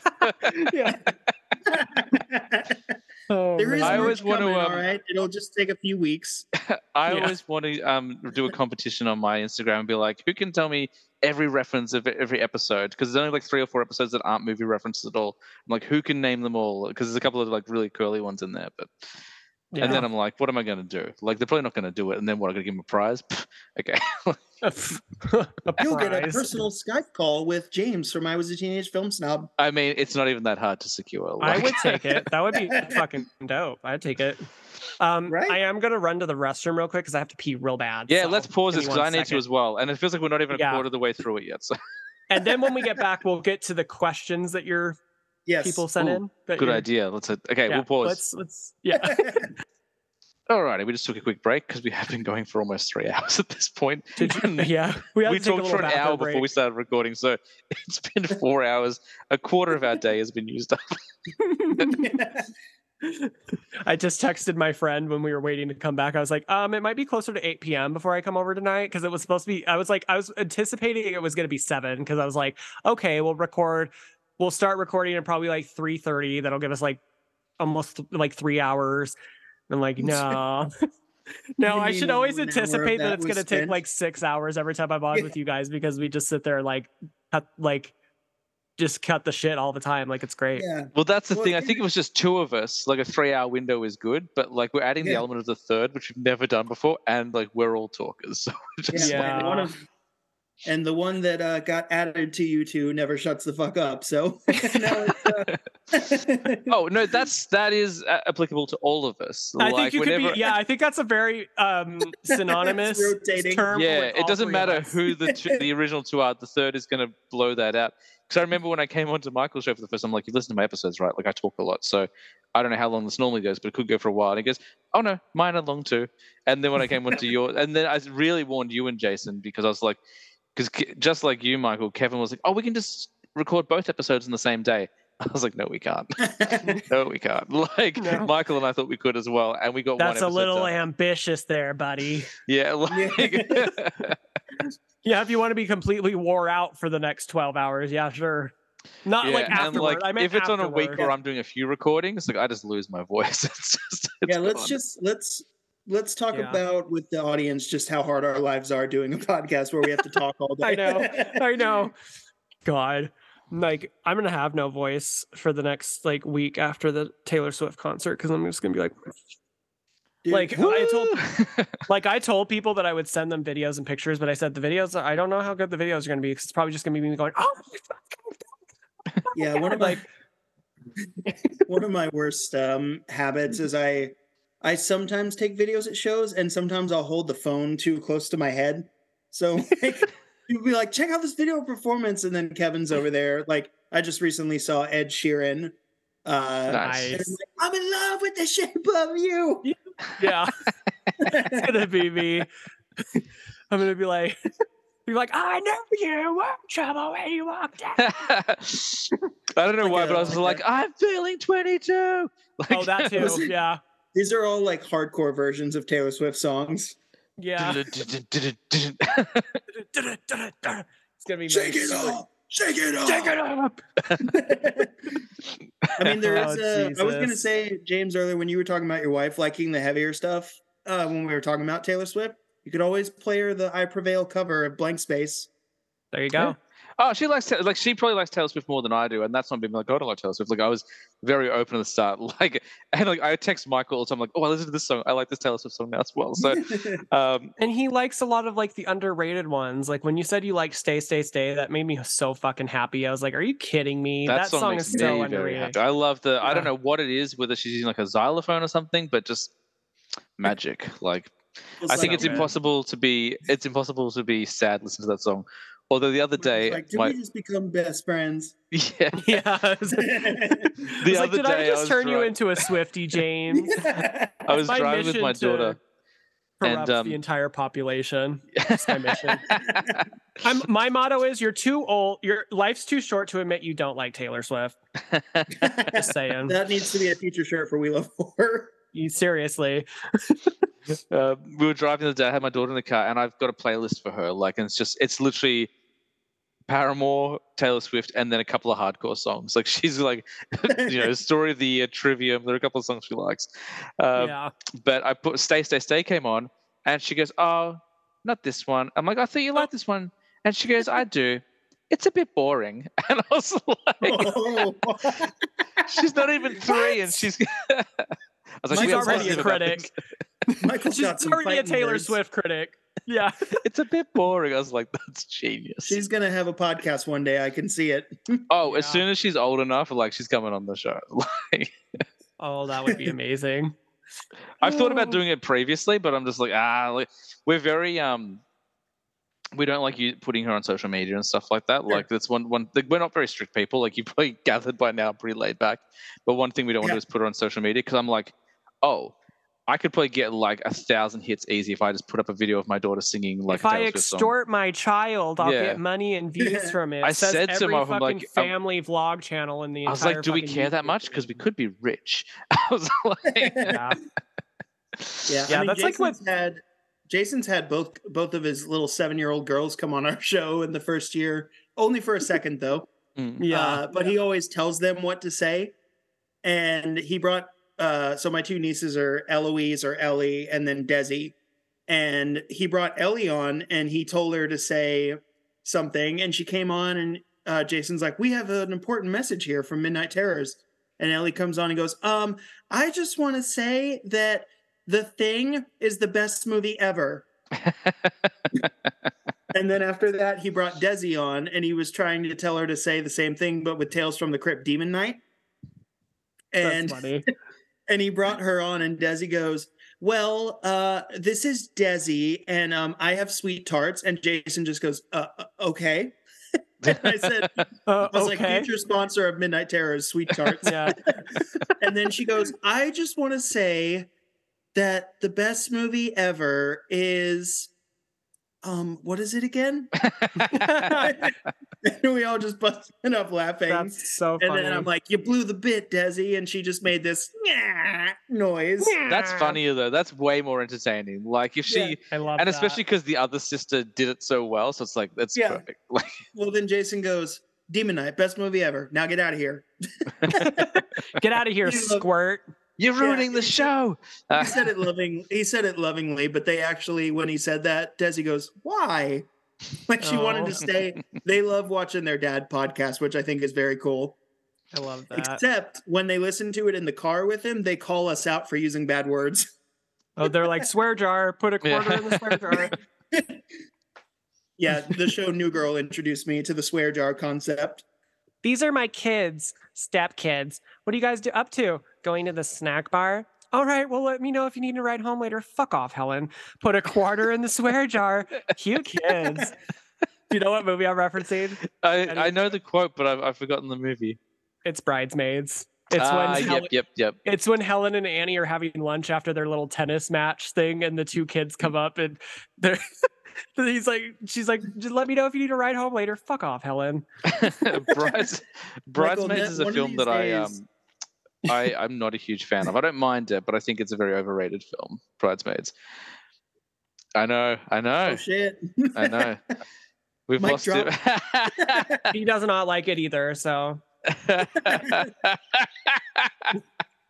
It does have a couple of really good moments. I love obviously when Kristen Wiig is swearing in the jewelry store. Like that's obviously a great moment. Have you seen the 10-minute version of that where her and that girl are just going back and forth at each other? Like it's like I think it's like a special feature or deleted scene. It's like Linerama or something. They do that kind of thing. Her and that girl keep going and going and going, and it's so fucking funny. I gotta watch it. But you are, there's one part where she's like, you are a twatty little shit-faced fucker. You're not as popular as you think you are. Oh, I'm very popular. Oh, I'm sure you are. Well, you're an old single loser who has no friends. You're a little cunt. That's the moment. That was probably the biggest laugh in that movie for me. But another moment that I think is really underrated is when Ellie Kemper is talking to. I fucking love Ellie Kemper. She's brilliant. I can't. Wendy McClovey, she's the mum from Goldbergs. And she's like, "You're so beautiful. You're so pretty. You could be a princess." Like that to me is so funny. I'm a beautiful something princess. You smell like pine needles, and you have a face like sunshine. Yeah. Oh, Jesus. And then the part where they're all gathered around the table when Lillian goes to the restroom, and they're like talking about Bridesmaids ideas, and she's just like, "Ooh, what about a Pixar theme shower? We all come dressed as our favorite Pixar characters." And then she's like, Megan's like that, and I'm gonna snowball on top of that. Fight Club, female Fight Club. We grease up, we roll out. Lillian doesn't know. Surprise, we're gonna fight. We beat the shit out of her. Oh my goodness! And I also love it. You're definitely turning me around on it. The one from the Goldblum's show or whatever, the blonde one, that when she's like on the phone with Annie and she's like, "Hey, hold on a second. Shut your filthy fucking mouths," to her children. And she's like, "I'm surrounded by savages." Jesus, that movie is so good. Off the rails. I love it. There's a colonial woman sitting on the wing of the plane. She is churning butter. There's something they're not telling us. Ma'am, I'm going to have you return to your seat, please. We're still ascending, ma'am. I do love Kristen Wiig, though. Oh, so good. And hot take, I am a fan and a defender of the female Ghostbusters movie. I think it is. I think it is severely unfairly hated on. Because there's women in it. That's probably why. Yeah. And like, So that movie's great. I love it. And one of my favorite moments is Kristen Wiig, Melissa McCarthy, and Kate McKinnon early on when they're trying to convince Kristen Wiig that they should hunt ghosts because they're like, we got an EVP. We got an EVP. And she's like, okay, whatever. And they make her listen to it. And there's like ghostly moans. And she's like, oh, what is this? And then you hear like a fart noise. And then she's like, haha, very funny. Kate McKinnon comes in with, what's funnier is it came from the front. Oh God. I gotta rewatch that one as well. I didn't hate the Ghostbusters remake. I just found it. I was like, it's fine. Like it didn't do it. It wasn't very memorable for me. But it wasn't because they were women. I was like, great. Like let's get some more women in this. It was just I just felt But I also watched it on a plane, which is of course not the best way to watch it. But I wasn't like, no one asked for this. We talked about this on an episode or two ago. We're talking about the Ghostbusters remake a little bit. So, but there was no hate for it. We're just kind of like, like it just wasn't really our cup of tea. I fucking love Bridesmaids. James, you need to give that Bridesmaids more appreciation. I've seen it a couple of times, but the first time I watched I was in my early 20s. The next time I watched I was kind of in my mid 20s. So it's time to watch it. That was in the height of my snobbery, as I've talked to you guys about, and on the show as well. Like I had a real change of heart because I got to a point in my early 30s where I'm like, I hate 75% of movies I'm watching. Clearly, they're not all bad. I must be the problem. So I had to change my attitude. So I'll probably go back and love Bridesmaids next time. Like Beetlejuice over there. He's like, I've seen Bridesmaids about 167 times, and it keeps getting funnier every single time I see it. It does, Like, and I'm really good at impersonating the cop in that movie. You know how he has like a weird like accent where he's like, so you know how Chris O'Dowd from the IT Crowd.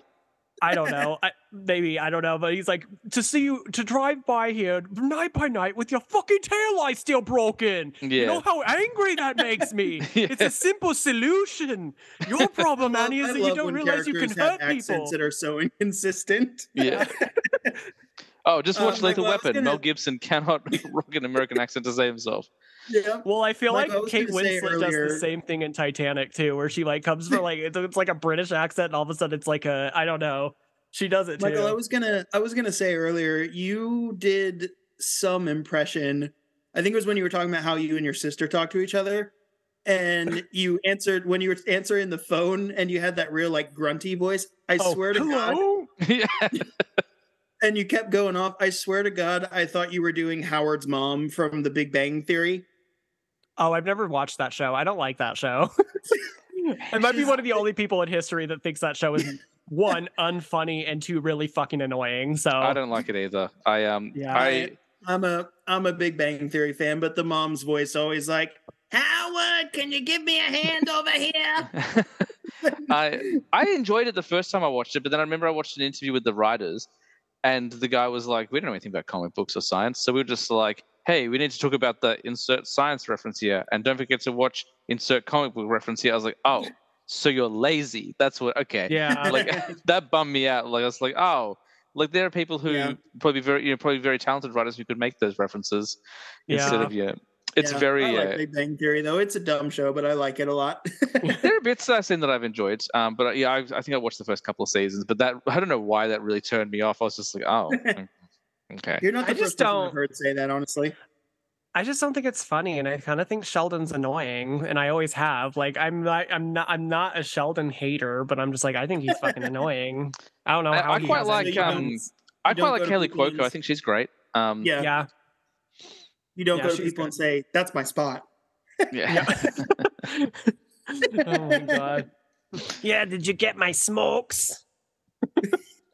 Get my smokes. Yeah, James, we will answer these questions in impressions only. All right. I only received 2, and they're not about podcasting. So.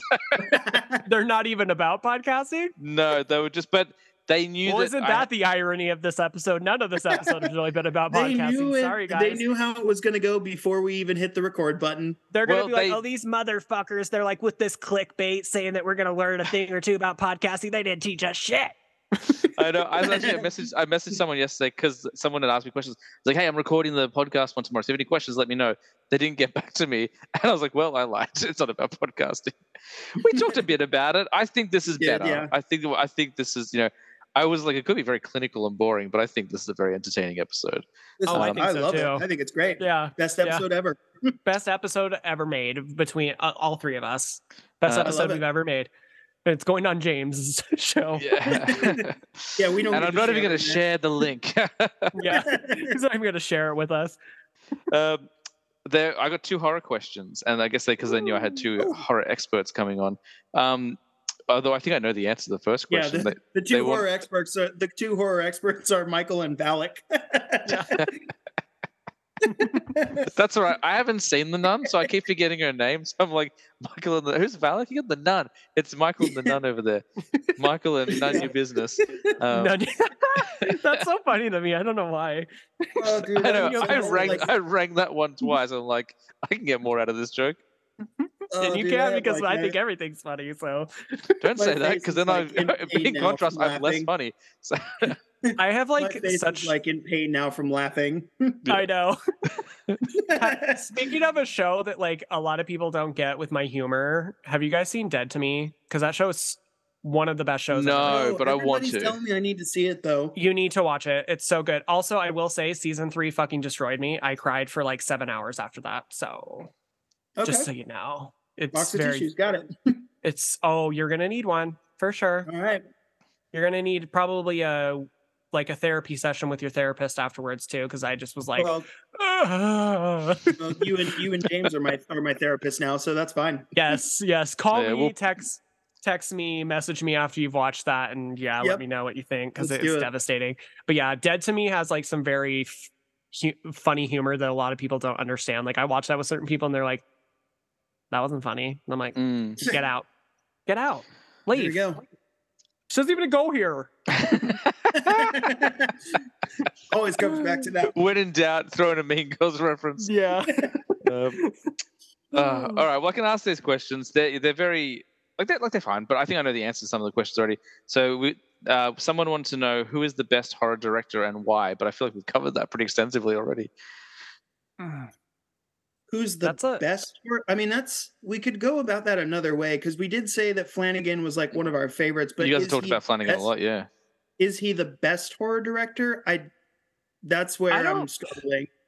That's a hard question for me because I feel like you could say that about every horror director. I mean, at least ones that have made such a big impact. I mean, when you think about the decades and stuff, we always have one or two or a handful of horror movies that defined that decade. Yeah, definitely.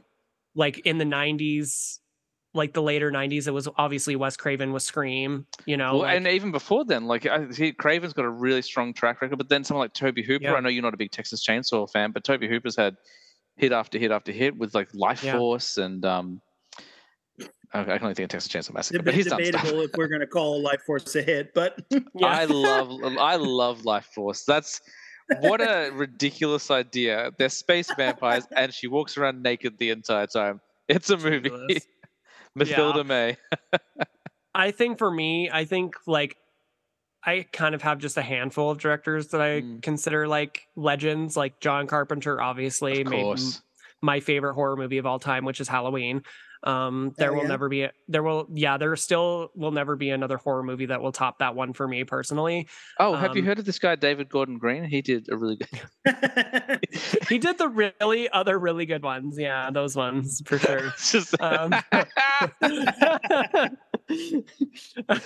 I like those movies. Yeah.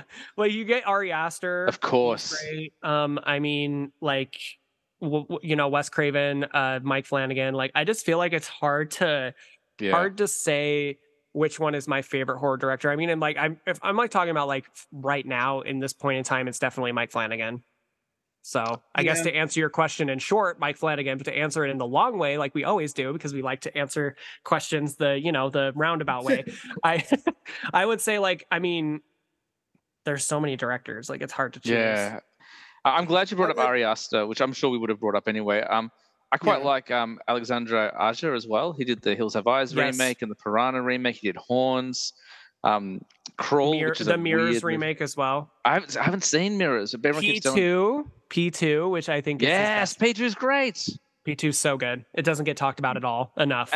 But then also and I will let you talk as well, Kev. But then do you go What about someone like David Fincher, who did Seven, which, is maybe not a traditional horror film, or Jonathan Demme, who did Silence of the Lambs? Yeah. Or, Rob Reiner, who only does comedies, but he did Misery, which is brilliant. Yeah. Yeah, there's so many like directors out there, and I'm also glad that like so many female directors are starting to come to the forefront, because we get like Chloe Okono, who directed one of my favorite probably most watched film of 2022, which was Watcher, because I fucking love that movie. Yeah, I still haven't seen it, but you keep telling me about it. It's good. You need to watch it. Is it a Netflix one? Is that? Yeah, I think it's on Shudder. Actually, you can watch it on Shudder if you have that. We do have it. We do have that in Australia. So wow, I know. Wow, can you believe it? We actually got something. Oh my goodness! You guys are fed. You guys have been fed. I'll tell you what, we're spoiled down here. We only just got Pearl on Blu-ray about a month ago. And X never got a Blu-ray release. So, speaking of other directors, Ty West also fucking incredible. A director that I could not stand in my 20s, but now I'm just like, you're an idiot. His films are so good. Yeah. Kevin, sorry. Yeah, sorry. Go on. No, you're good. So Mike Flanagan would definitely be the top spot for me. I know that this guy isn't full-fledged horror, but I consider him part of the horror community anyway, because so much of his iconography is part of the horror world. Tim Burton. Yes, of course. Yeah. And then I'm a big fan nowadays. We talked about the Terrifier movies. Love Damien Leone. I think he's incredibly talented and knows how to do a lot with so little. And I love that that his Terrifier 2 release is paving the way for theaters in Hollywood to go, let's give this indie movie that was crowdfunded a chance to be successful. And I think people overlook how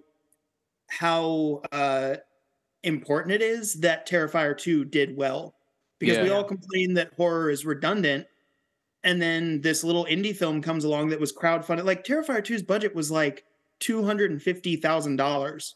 Like it's crazy how cheap it was made for. And then it was almost the same amount as Halloween was made for back in '78, which is like, and then to go on. And for those listening who are like, that's a lot of money. No. Like independent films, most independent films like start $2 million these days. Like indie cinema is expensive. Like very few people are doing the Robert Rodriguez thing where it was $7,000 to make El Mariachi or $28,000 to make Clerks. Like independent cinema is expensive. So to keep it under $1 million, like a quarter, that's considering how much practical effects are in there.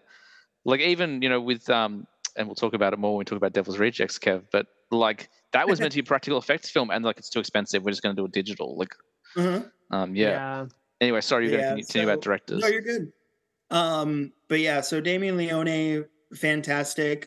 We just actually talked to this director on my show for episode 50. Chris LaMartina, I think, is doing big things. If anybody has seen the WNUF Halloween special, and it's a sequel, the Out There Halloween Megatape. I think those are such clever movies. I would kick myself if I didn't bring up James Wan and how influential that is for my love of horror. Yep. I think he's a damn genius. If anyone has not seen Malignant, watch it. So it's good. Great. It's a crazy. I can see Michael's expression. It's a crazy film. No, that film. It is. No, I wanted to say that I don't know how to feel about it because I've seen it once, but I need to watch it again because I didn't get the hate that it got. I didn't understand it. Like I didn't quite know if I liked it when I watched it, but I think I want to watch it again because like what a fucking twist for that movie. And I like love how batshit crazy it is. Yeah, that whole like police station breakout where she's walking backwards. Like I mean this in the most endearing, positive, like supportive, lovely way possible. This is a compliment. It is so dumb. Like it's ridiculous. Yeah. And we need that. We need dumb movies. Like we need people to take a chance on ideas that make no sense. We need people to make if we get one thing from this whole like writer's strike, I hope it's that we see another rise in independent cinema. Like we've kind of seen it post-pandemic where people have been like, you know what? Nothing is permanent. Let's just make weird stuff and the stuff we want to make. So Malignant, I think, is a celebration of that. Like, it's dumb, but in the best possible way. Yeah. Yeah. So Malignant's a masterpiece. I tell people all the time, go in blind. Yeah. I got to throw some love to Tommy Lee Wallace, who's the genius behind the original It. Yep. As well as Halloween 3 Season of the Witch, which is a classic. If you don't like Halloween 3, I'm sorry, you're wrong. Your opinion is not valid here. Sorry. Yep. And then the last one I can think of, and I love this dude and how much he's doing for horror, but fucking Jordan Peele, man. Yes. This dude is a damn genius with the horror movies that he's making. Get Out was very, very good. Love it. One of my favorites. But fucking Us, like, blew so my ambitious. mind. And then you fucking get Nope, which is like, wow. Yeah. Wow. And Nope was actually one that kind of challenged me because I went in expecting almost like an Us Part 2. Yeah. And he went about it differently. And I think he challenged the audience. And there was a lot of people that thought Nope was bad. And there was a lot of people that thought it was great. Yeah, elephant in the room. I went on Michael's podcast and put in my top 5 worst horror films of the year. But and you put Nope in there? But I blamed myself. I didn't blame the film because I had my expectations were great. I haven't gone back to rewatch it, but I've got a Jordan Peele rewatch planned this year. So I'll go back to it. I want to throw in a few more directors. Julia Ducournau, who did Raw, which is brilliant. Yes. And then Titane. If you haven't seen Titane, whoa, like what a flick. It's so weird. So weird. And correct me if I'm wrong, Michael, but the directors, I think they go by Radio Silence that did the new Scream movie? Yes. Yeah, Ready or Not. Ready or Not, yeah. I think they're insanely talented. Yes. Yeah. I think we'd be remiss to not mention David Cronenberg. Like, regardless of what you think of like some of his more recent stuff, like The Fly is flawless. So good. And what about Brian De Palma? Yes, of course. Yep. And obviously, the Blair Witch Project director. How can we not mention him? If you want to know more about him, you should go over to We Love Horror and listen to a very good interview. Please do. Oh, thank you. And then I never hear him talk about this director, but Lucky McKee. I really like him as well. He did Jugface. He did The Woman. All Cheerleaders Die. He's a real independent. I love All Cheerleaders Die. That's so good, right? Yeah, that's like Mean Girls except like horror edition. It kind of feels like a little bit Mean Girls, a little bit Jennifer's Body, but like just. Yeah, it's a great high school, it's so good. I just rewatched it recently, and I forgot that the film ends with part 1, and I was like, oh, wait, yeah, that's right. They never made a sequel. Like, damn it, I really like this film. And had they better at some point. Good. He does a lot of Jack Ketchum adaptations as well. Lucky McKee. I really do enjoy Tobe Hooper as well. Yes. Yeah. I love his weird twist that he put on Texas Chainsaw Massacre Part 2, and how it became like the Breakfast Club, but with the Leatherface family. Well, I feel like that's very very influential on the Firefly family and Rob Zombie's flicks. Like, I don't think you get to the Fireflies without Texas Chainsaw 2. Like, I guess Rob Zombie is another one that Kevin and I can mention. Yeah. So I guess the answer to this question is all of them. Everybody. All of them. I think every horror director has made us like their mark as far as and it's so funny because you look back at all the decades and like Alfred Hitchcock too. We forgot about him. Like, of course, he's not the greatest person as a person, but he's a good director. I don't really care for Alfred Hitchcock outside of his movies, but same with same with the guy who made Rosemary's Baby. I can't think of his name right now, but thank you. Yeah, he's very problematic as well. But like you get like all these people that have like made these influential movies throughout the decades, and it's like there's always one horror movie in a decade that has like revitalized the horror genre. Like for the 70s. And I know he didn't do like all horror, but Stanley Kubrick, man. Yes. Oh, yeah. Of course. Yeah. Don't like him as a person either, but no, an asshole, but like a phenomenal filmmaker. Yeah. We would have never gotten The Shining without him. Yeah, and I guess technically there again, not strictly horror, but like when Steven Spielberg wants to direct something that's kind of scary, he's great at it, and so is Ridley Scott. Yeah. Yeah, absolutely. Mhm. And I guess I don't know if you mentioned him before, Kev, but you mentioned James Wan. Obviously, Lee Winnell, who did Yes, a I love Lee lot of Winnell. writing from him. He did Dying Breed. He did the Invisible Man remake. He did Insidious Part 3, and he's written all of them. Yeah. I only watched the first Insidious for the first time this year, and Dude, that the flick is Insidious scary. movies get so wacky as they go on. I love it. I love wacky. I think the second and third ones are my favorite. I love the second and third ones. My favorite as well. Yep. Yeah. Yeah, there's a director I was going to mention, but Michael has a rule where he doesn't talk about those films on his show, so I won't bring up that director. A certain Tom Dutch Six? lad. Yeah, Tom Six. Yeah. This is the second time I've made Michael almost quit the show. Just there we go. Not that into was it. That was a very long answer, but there we got a lot of them. Yeah. This is a very broad question, but it's the only other question we've got. So they want to know. It's very broad. Who would you cast in a horror film set in the 80s with all the tropes? Well, I think we've already talked about this offline before, Michael. We would just take all of our modern horror scream queens and put them in a movie together. Anya Taylor-Joy, Yes. Thomasin McKenzie, Florence Pugh, Mia Goth. Sarah Michelle Gellar, Jenna Ortega. Of course, Jenna Ortega.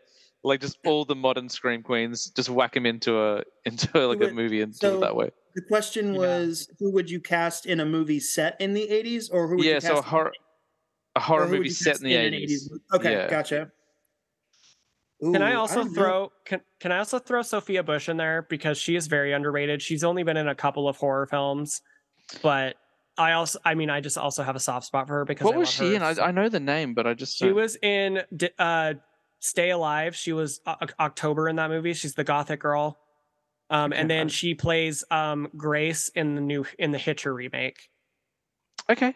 Oh, yeah. And she's stunning, first of all. I equate Sophia Bush to the most perfect looking woman on the planet. There is no woman that looks perfect like she is. I don't think there's perfect in anything, but she is like as close to a perfect woman as you can get. Like her facial features, she's beautiful. Don't even get me started. I can talk about she's from One Tree Hill. That's where from One Tree. Yes. There we go. There's the rub.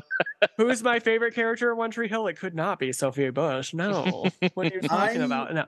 I would put in there because I think that he is just great in everything, and I think he should have been cast in bigger stuff than he was. Matthew Lillard.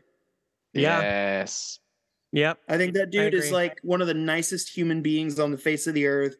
Like really good actor. You're saying this because you've met him as well, is that right, Kev? No, I actually. Oh, you haven't. I thought he was leading. He's like one of the nicest guys. Consider him a personal friend to the show, actually. But I also interviewed him. I don't know. I did do a photo op with him, but I did not speak to him. My mom was the one closest to him because it was a photo op with myself, her, Skeet Ulrich, and Matthew Lillard. And I wish, dude. I don't know what I would. I'm like Tyler. I don't know what I would say if I met Neve Campbell. No, she was the one standing closest to Matthew because that's like her dude as well. And Skeet and Matthew told her she was a gangsta because she had just broken her toes and was walking around with a gangsta. Before I forget, another person that I want to put in a movie, Emma Roberts. Yes. Hell yeah. I love her so much. Just put that character Jill in another movie. Yeah, seriously. Can we have like a fucking Jill come back? Can she please come back? Also, one thing that I did not like about Scream 6, and this isn't really a spoiler, but I did not like how they made the mask only one mask, as to assume that Charlie did all the killing in Scream 4 and Jill didn't. That pissed me off because I said I know for a fact Charlie did not do all the killing in Scream 4, and I can tell you why. I got really passionate about that because I'm like, personally, I believe that Jill did a lot of the killing in Scream 4. I think so too. You want to ask for my opinion? I'm pretty sure she's the one that killed Jenny in the garage. I'm pretty sure that's Jill because obviously that's personal. Because she was cheating on Trevor was cheating on her with Jenny, so of course she wants to kill Jenny. Pretty sure she killed the two cops outside of her house and her mom because Charlie at the time was still at the Stabathon, I think. And I always tell people this: how would he have had time to drive all the way from the middle of the fucking country, like in the middle of bumfuck nowhere, and get to Jill's house in the time it took for him to you know what I mean? Like it just doesn't make sense. Yeah, it doesn't make sense. For them So for them to make the presumptuous assumption, I might add, that there was only one mask between the two of them, claiming that there was only one killer in Scream 4. No, not going to happen. Not on my watch. Not on my watch. Goes off. Just because you mentioned Scream 4, I would throw in Alison Brie. I think she's great in Scream 4, and she's also really good in The Rental.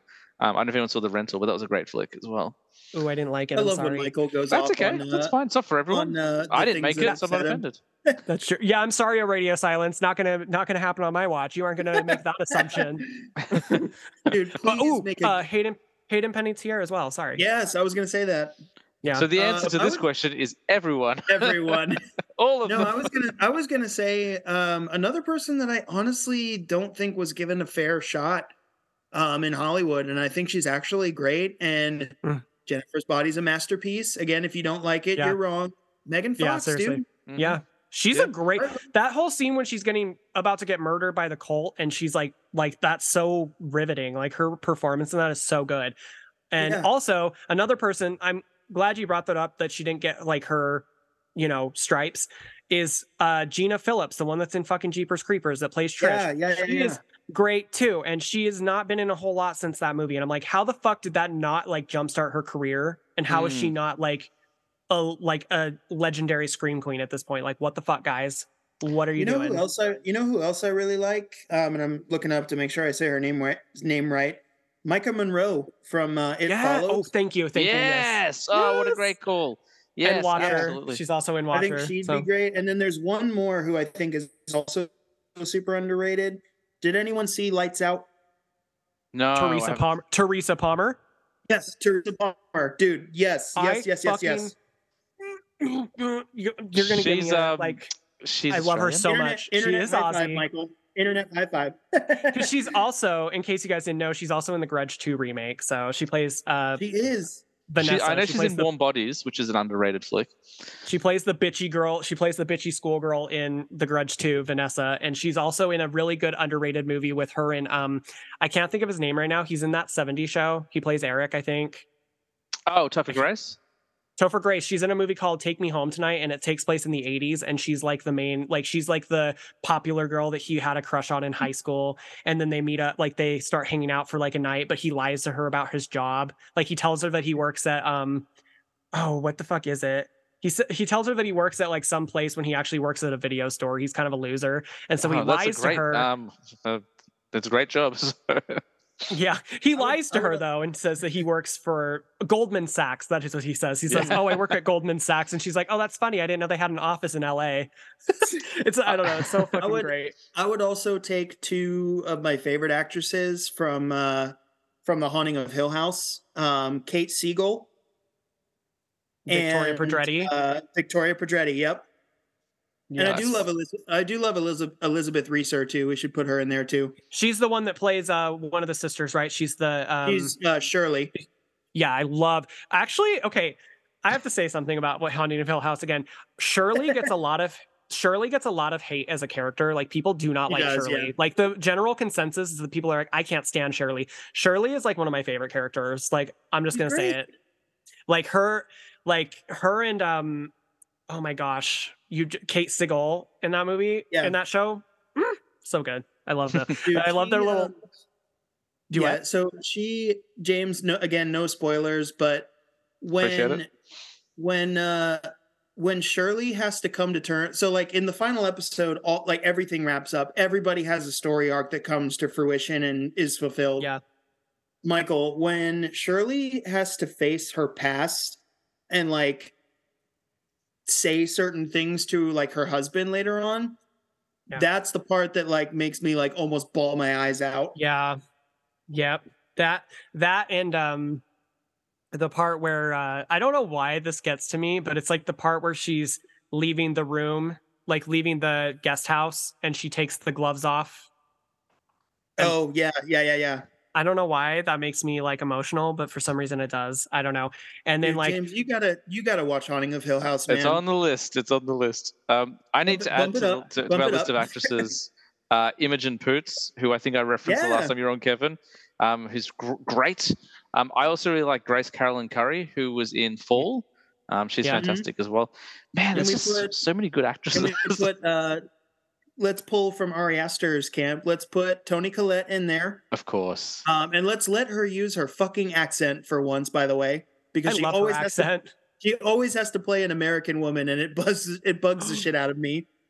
Can I pick another person that's not exactly like a scream queen, but could absolutely be a scream queen? Like, I don't think she's been in any horror movies as far as I know, but Saoirse Ronan. Yes. She just has that look. Like, she just has that look that I'm like, you should be in a horror film. The Lovely Bones? Was she in that? She was, and she's in Lady Bird, and she's in the new adaptation of the one that the director of Lady Bird directed. It's Little Women. She's in Little Women. Oh, yes. Yeah, she's great. But what I had an idea too. I had a proposition. What if we just had old scream queens? Like, it's set in the 80s, but then we have these older scream queens that are maybe integrated in with these new age scream queens. So it's you get Heather Langenkamp and Neve Campbell and all these it would just be so meta, but it would be so fucking great to have James is literally clapping at the idea. There was a fly. But I do agree. Well, everyone's doing a multiverse film now, guys, so maybe this is our way in. We should multiverse of fear. Yes. Oh man. Let's make it a slasher where there's 40 final girls in there, and they're all converging on all the big bads. Or we did it like Spider-Man, the multiverse type thing, where someone keeps getting dragged into all these different horror films, kind of a thing, where it's oh shit, right? And then they have to keep teaming up to I don't know. That'd be fun. I feel like there's room for a Cabin in the Woods style multiverse where where just there's a prison full of monsters, there's a prison full of final girls, and you just open the doors and that's it. I heard this great idea. Are you guys a fan of the movie The Monster Squad? I've never seen it, but I've never seen it either, I don't think. Oh, dude, check it out. It is a great 80s. It's like the Goonies, but with Universal monsters. Yeah. Ooh. And they take on Frankenstein and Dracula and the Mummy and the Wolfman and all that stuff. And I remember I listened to my favorite podcast, Horror Movie Night, and they were talking about... Wow, that's... Wow, yeah, I was going to say, I was like... I mean, at least it was a horror podcast, so I can't really, But you must be hurt by that, Michael. My ego's a little bit bruised. It's fine. I'm just kidding. Hey, there's favorite, and then there's I love how me and James are both hold up. There's favorite. There's favorite podcasts, and then there's another level beyond favorite. Michael, okay? Oh, I see what you're saying. That sounds like someone making something up. Yeah. There's favorite podcasts, and then there's a lifestyle. Okay. Okay, that's fair. Okay. Look, a second draft is always good. So. We love horror, and I was a teenage film snob. Or lifestyles, all right. Yes. Household names is what we are. At least in my house, when we say that within our own houses, people in my house know the podcast. They're household names because we go around and tell everybody. Yeah, exactly. And you're now I'm in this room. I was teenage film snob. We love horror. Midnight Terrors. Now I'm in this room, and you just keep saying it again. It's a multiverse of podcasts.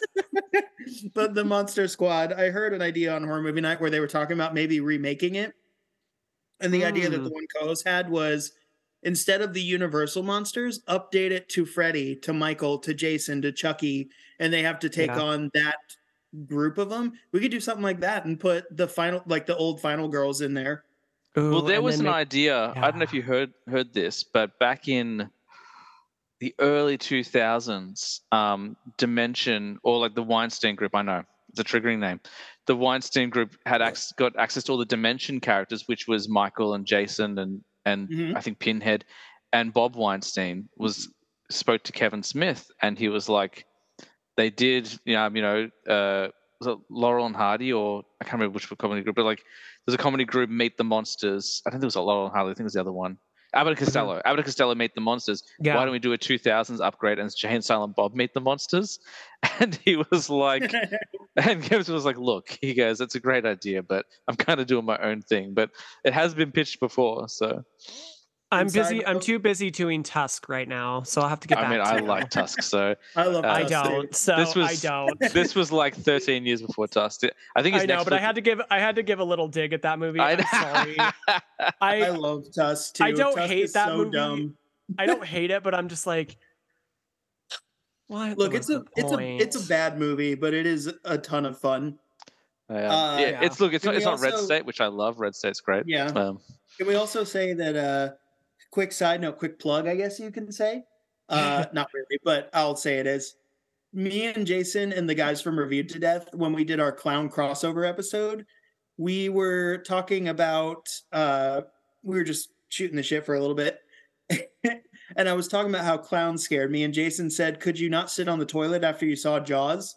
And he was referencing a Jay and Silent Bob thing where like Jay was afraid to sit on the toilet because Jaws is in the water and the shark can come out of the water. And I said, "Can we please make a movie about that concept called Ass Sharks?" And didn't they make a movie called like Toilet? It's like a shark that comes out of a toilet or something. Probably. It's like And then Ghost Jason- Shark or something.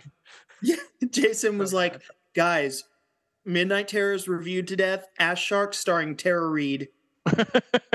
Yeah. I will say And then we go Tara to- Reid. Oh, sorry. Oh, you're good, man. Go ahead. No, you go. And then I'll Oh no, I was just my going to say point. Jason was like, "Just go to Sci-Fi and they'll put it out." Seriously. I was also going to say Tara Reid is also very underrated because like her whole scene in Urban Legend is so fucking good when she's getting chased through like the library, like the big ass like school. Have you Dude, guys? I just watched Urban Legend for the first time a few months ago. That movie's a lot of fun. It's really good. It's real, and Rebecca Gayheart is fucking great. I love her as the Yep. villain. Spoilers for a 30-year-old movie. Dude, Sorry, no, that- James, if you that- haven't No, I've seen that. it. I've seen it. It's been a long Okay. time that since I've movie seen it. But I've seen also, it. that movie, I will be honest, I know it's like an Urban Legend thing, but the way they execute it is perfect. That Yeah. movie for me almost rivals Scream for a creepy ass opening from the 90s. Yeah. Like when they do the whole bit of the killer in the back seat at the gas station, like, and then Brad Yeah. Dourif there of all people being like, "Someone's in the back seat." Yeah, it's so good. It's so creepy, dude. Every now and then I get a little bit. When she's singing so terribly at the beginning, ugh. She deserved to get an axe to the head. Yeah. If I remember correctly, that was directed by Jamie Blanks, who also did Valentine. And Oh, dude, Valentine's great. I do And, like Valentine, but it makes no damn fucking sense. I only bring it up because I've actually met Jamie Blanks because his cousin and I worked together slinging DVDs a few years ago. So that's about the Okay. look. It's bragging it's now, no bro? John Carpenter interview. It's no Blair Witch interview, but I met him once. I remember his cousin goes, "James wants to be a filmmaker. What advice would you give him?" And he goes, "Write good movies." So like that was like you could tell. Was that a he'd been- dig at Valentine? Oh. I don't know, but I feel like that was like he'd been asked that question so often. He was just like, just write good scripts. I was like, "Oh, thanks for the advice. Cool." Thank you. Yeah. I was planning on writing something awful, so I'm glad you cleared that up for me. My whole career path changed when I heard Yeah. that word of advice. Yeah. Yeah, Also, in an alternate timeline, I could have made Jeepers Creepers the new one, whatever it's called. So I actually have a really cool idea for a Jeepers Creepers movie. Mm. Oh yeah. I would love. Is I this would a documentary love, about the original filmmaker? Because No. Oh God. Ugh. I Jeepers don't even want to Creepers. talk about that piece of shit. Nope, Anyway. Nope. I would love to do like an origin story of Kenny and Darla, like the two people that he finds in the basement, like the two high Yeah, school dude. sweethearts. I would love, and I have ideas for it. Like I have actually like really good ideas for it. Like I wanted to do like I kind of wanted to do an opening scene where it takes place in like the early like 1800s. And it's like, so like horse wagon buggy days. And like, I was thinking of like having like an opening scene where like a boy or a girl in the village goes missing. And like all these people from like the 1800s kind of know about this creature already. Like it's already kind of like these people already know about him. And it's set in the same, like, I don't know where I'd set it, but like they go out to like kind of like a witch hunt, like with torches and shit. They go out to like hunt him down. And I was thinking it'd be kind of epic to have like this entire like opening scene where he's just ripping all these fucking people apart. Like they find him in like they find him in like a field or something. And he's like eating like the person that went missing or something. And I don't know, I thought it would be cool. And then it flashes to present day, like 1978 or whatever. And I had like this cool idea of like how he got acquired, because everybody asks, how did he acquire that license plate that says beating you? And I said, what if he got it from like some fucking like hot shot piece of shit that drives like the sports car, and he kills the guy in the sports car at the very beginning, like, and then takes the license plate and puts it on the back of that like truck. And that's how great. you get that's what I was thinking. I was like, that would be like just fun stuff like that. And then I had another cool idea where it's like Kenny and Darla, like they go to like this like fair or something, like it's like this fair thing, and like maybe there's like a corn maze or something, or like a haunted house, you know how they have like those fun houses. And like I thought it'd be kind of cool if maybe like the creeper had like incorporated himself into the fun house, so that I love that. I love that. So he can like incorporate it into like, he can smell people's fear, and that's how he hunts his victims, as he goes into this like haunted house thing or something. I don't know. That's cool. Like, I like that. Dude, that reminds me of that more recent movie that I think went to Shudder and has since gotten like a Blu-ray and a DVD release. But Haunt. I love that movie so much. That so I haven't seen Haunt, but after you talking about Haunt on your show, Michael, I was like, I need to watch Haunt. It sounds amazing. Dude, check it out. Good. Haunt is like a cult classic in the making. So good. I had an idea. My legs like forgot how to work. I almost stood up and the computer almost went over. I had an idea years ago for a Friday the 13th movie, because I was like, oh, here's an idea. And this is the premise. I don't even need to tell plot points or anything. What if Camp Crystal Lake opened? That's my premise for Friday the 13th movie, because like they never do it. It's always in the off season. It's always before the camp opens. Like you've got machetes coming through water slides, cutting children in half. Like it's suddenly way more scary, because like I think maybe in part 8 with Tina the Psychic, or part 7 the Psychic, it is open technically. But I'm like, why wouldn't you set it like in the middle of summer where the kids are there? And like, that's my premise for Friday the 13th. Like, going back to the casting thing, can we also? This question has given so much conversation. I know, because she hasn't done that much. Could we get Pamela Springsteen back from Sleepaway Camp 2 and 3? Yes, please. Yeah, why not? Yes, have you seen those, James? Yeah. I love the Sleepaway Camp. I mean, obviously, 2 and 3 aren't quite one, but I do like them. But that first Sleepaway Camp is one of my favorite horror films of all time. I think it's criminally underrated. Sleepaway Camp. I used to Jason was my guy. I was like, yeah, Jason's great. And then I saw Sleepaway Camp. I'm like, oh, it's all about Angela. Like, this is a great. Angela's a beast. Yeah. And Pamela Springsteen as a wisecracking 80s comedy killer is fantastic. I love when she decapitates someone and puts their head in the television in front of the girlfriend and goes, "Hey, look who's on TV." Yeah. That's a really underrated franchise. Like, definitely down with that. I'm glad that. Oh, what's her name? Who plays Angela? I completely spaced in the first one. Yeah, Felissa Rose. That's it. Like, she's made a comeback as well. Like, Alexander, there's a huge chunk of time where she didn't want to talk about it. She was embarrassed by it, and now she's back and she's in the horror community. Like, it's so good to see. Like, Dude, did you see how fast I answered that? Yeah, I didn't even finish the question. I was like, Felissa Rose. Yeah, that's how I am with people. People always go to me. They're like, "Who was that person that was in that movie?" You know, and I'm like, "Well, what was the movie about?" And they're like, they say like 2 things. And I'm like, "Oh yeah, that was what's her face? That was Ali Larter." Michael. Ali Larter's a good pick as well. Man, it's gonna be insane. It's just gonna be movie references. Yes, and like all this crazy stuff that we've been doing, because we're like the same human being. I love it. Well, we did this the other day, Kevin, when we were doing your show. We were trying to figure out who Stephen Lang was, and you're like, just IMDb it. And Jason, I'm like, no. Jason and I, we must figure this out. We can't go to IMDb. We know the answer.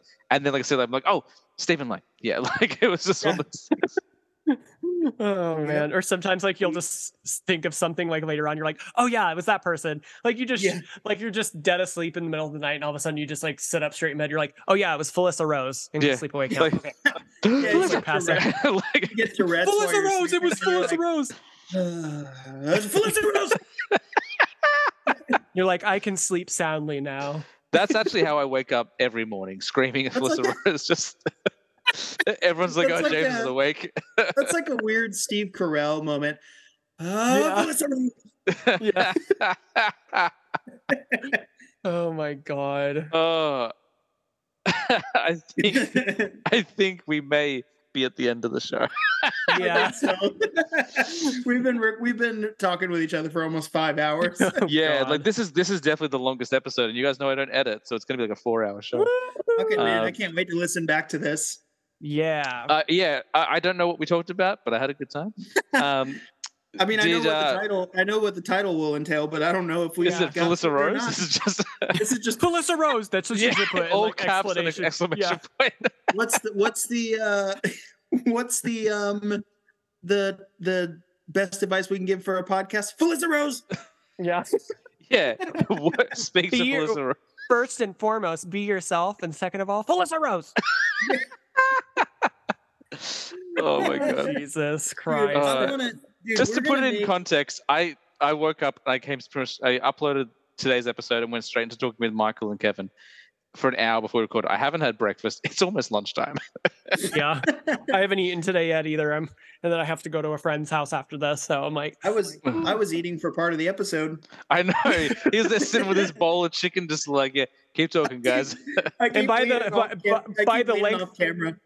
Yeah, and by the length of this episode, he had breakfast, lunch, and dinner. Because this episode took all day. Michael, get those video cameras out of my room, bro.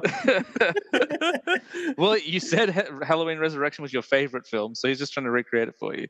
Yeah, exactly. Oh. No, like that's the ending to the podcast is I get killed. Yep.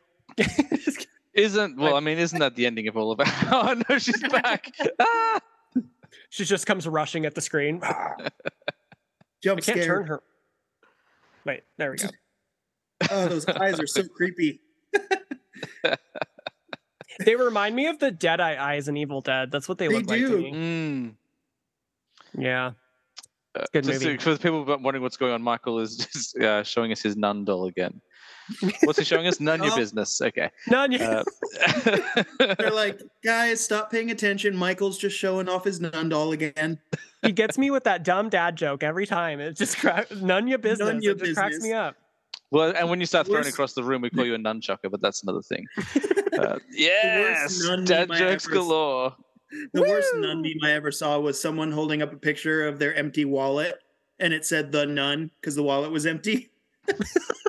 God, it's like that's so dumb. Jesus. Okay. Jesus, before we wrap things up, again, happening reference for context, by the way, for people listening. That's a like Adam Sandler lookalike. Yeah, Adam Sandler lookalike actor, whatever. It's like he just goes cheese and crackers. Yeah.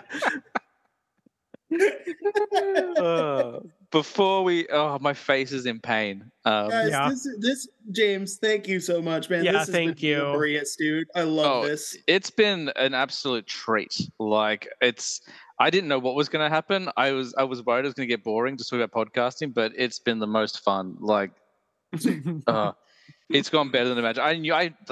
We all get along one-on-one, so I didn't think it'd be a problem at all. But like, it's just. My biggest thing was like, we're going to talk over each other too much, but we really didn't. We actually kind of like, and that's because we're brilliant podcasters. And what we can tell you is when it comes to podcasting, just let your guests talk. There you go. Now it's like, the last line of the show, they got to the topic. Now you work? Yeah. Oh man, Kevin, where can they find you on social media? Tell them about your show before we get out of here. Yeah, Midnight Terrors, weekly horror podcast, episodes every Sunday, and there's bonus episodes that are coming out constantly. We just celebrated our 1-year anniversary on July 3rd, and very, very excited for that. Thank you so much. And we're talking different movies every week, different horror topics. We've got some big guests coming up on the show. You can find us on Instagram and Facebook. That was her congratulating you for the year. I'm so sorry. Oh, I love it. Yeah. Can you post a video of this on your Instagram, James, please? Yeah. I'll just go hour 4. Where is it? Oh, I'm so sorry. I did not mean to. No, okay. That's good. Put your arms down now. You're making everyone laugh. My face hurts so badly. You're embarrassing us. Stop No, but you can find us on Facebook and Instagram under Midnight Terrors Podcast. I'm very active on there, so come say what's up and send us your movie picks via social media. You can also send us an email at midnightterrorspodcast@gmail.com. Send us movie picks, topic discussions, and come talk some horror with us. We're very active. We're very welcoming and very friendly. So come talk with us. Absolutely. You guys are fucking awesome too. Love your show so much. I've been on it twice now, and Michael, flattery gets you everywhere. Yeah. Every time I talk to Kevin, I'm like, so when can I come on next? Like, please. You say the same thing to me too. Yeah, I know, exactly. But Michael, tell them about your show. Where can they find? Obviously, yeah. You know what? I'm not going to talk for you. You can talk for yourself. Oh, you're fine. I was just about to say the same thing you were about to say. As it's been said a few times now, I'm on a hiatus right now. But I have plenty of. I mean, if you're a new listener, you have plenty of episodes to get through before I start up again. So, I mean, enjoy those episodes. I don't know when I'm coming back. I am coming back at some point. I just need to take some time away to focus on other. Ventures, is that what the word is? Other prospects, I guess. I don't know. But yeah, you can find me at the We Love Horror Podcast on Instagram. I still try to post like horror stuff on there because I try to post more than just podcast stuff. I post memorabilia, stuff like that. I do this thing, I haven't done it in a while, where I do a film appreciation post, and I just pick a film at random and just put it on my social media and give it kind of like its stripes and talk about it. I do stuff like that. Yeah, and you can find me on anywhere you stream your podcasts. You can DM me. Yeah, I'm open to everybody, so just check me out. Slide into those DMs. It's worth your while. I was about to say that exact same thing. Slide into Michael's DMs. And slide into her DMs as well. Especially after this sausage party. This is such a love fest. I love it. It is. I love it so much. Obviously, you're listening to this show, so you know where to find me. But in case you forgot, I was a teenage film snob with underscores between each word because Instagram hates me. I rarely post about the podcast. I actually post more Blu-rays and stuff like that, but I do put up little clips from the shows and stuff like that, and I'm constantly calling out these boys because they're fantastic. Yes. Podcast is available everywhere, I believe, but definitely Spotify, definitely Apple Podcasts. If you want to buy some sweet Merch, head to TeePublic. You can get a very cool T-shirt. I'm not wearing it today, but that's because I woke up in my pajamas. I was like, I'm not getting changed. But you get some T-shirts, some hoodies, some stickers. And we've got some really cool stuff coming up in the next couple of weeks. We are doing our Apocalypse series still.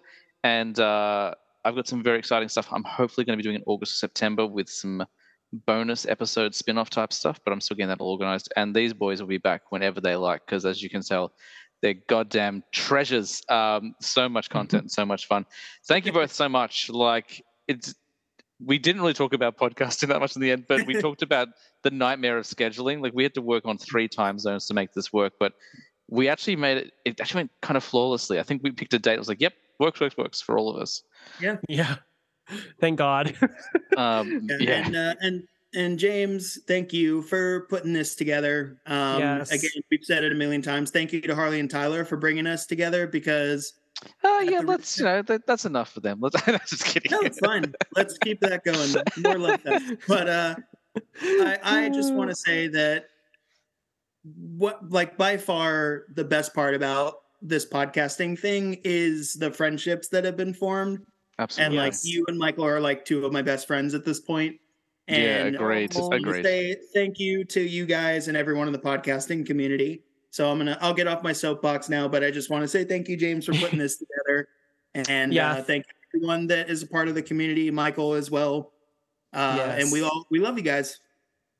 Yes, thank you, James. I'm gonna basically not say it because everything I want to say is what you guys just both said. So thank you guys so much for supporting us and listening to our episodes. And I don't think either one, like the 3 of us, would be here without our listeners and the support and without each other. So thank you, Kevin and James, for being awesome. You guys are like my best friends. So our couple name is Kevin James, actually. So I really appreciate that. Ooh, that's cool. Yeah, Kevin James. Kevin James. They got Kevin James on the show? Well, technically. It's actually Kevin Michael James, but... That's the name of our spin-off podcast, right? Yes, exactly. Kevin Michael James, and it Michael just sounds James. like someone's first, middle, and last name. Yeah, no, Oh, but my I smell spin-off coming soon. Pod is thicker than water podcast coming soon with us. Ooh, I forgot there we about that go. joke from like Yes. 4 hours ago. Yeah, we're getting matching tattoos, guys, that say "pod is thicker than water." So Yes, Oh, well, that should be the episode title, shouldn't it? Like that's yes, it should. you should, dude. that or That's awesome. Felissa Rose. That I like the Felissa Rose thing too. Felissa Rose. You're not going to get to that Felissa till the Rose. last like 3 hours, but you know. Well, I wouldn't have an American audience if it wasn't for you guys. Or so. none your business. Oh, that's what it should be. Yeah, that's exactly. Why did it Alec take? agrees. Yeah. No, thank you guys so much. Without you, I would have a much smaller audience. I wouldn't have anyone in the States listening to me if it wasn't for your shows, having me on your shows and coming on my shows. I definitely appreciate it. And love you both very much. It's good to Love have you you too, on. James. Love you too, Love you, Kevin. buddy. Did you hear that, Love you, Michael? Michael. I used emotions. I know he said he loved me for once. I've been telling him I love him for months, and it's girl. I know. Like, well, this is the place Hey, to do it. People listening, tell your friends you love them. I tell my friends to nauseum that I love them, and they're Yeah. like, "Thank you. You told me that 7 times today." And I said, "I know. I don't Yeah. fucking care." Dude, spread the love. Tell your friends that you love them. And yes, love you, James and Michael. Y'all are the best. Tell them you Yes. love him and say, Felissa Rose. Felissa Rose. That Felissa is none your business. She's like one of that- those sky. She's one of those sky dancers. You know those like Yeah. things that you would twist. She's like Felissa Rose. Next episode, Balak's gonna twerk. God, I'm so dumb. No, I was imagining when I was doing that a little bit earlier, Kevin, and you were laughing. I was imagining her being on one of those like boards, you know, like the things that like move. She's just Yeah. like spinning around on it, like. Anyway, I'm so sorry. Yeah, I've had too much Oh fun my with Valak God, today. That is going to do it for this week's episode of the show. Thank you again to my wonderful, irreplaceable, excellent guests, Michael and Kevin. Go and check out their shows. You're doing yourself a disservice if you don't listen to them. And as I say, every goddamn week on this show, I was a teenage film snob, but I promise you, I'm trying to be better. See you next week. Bye, guys.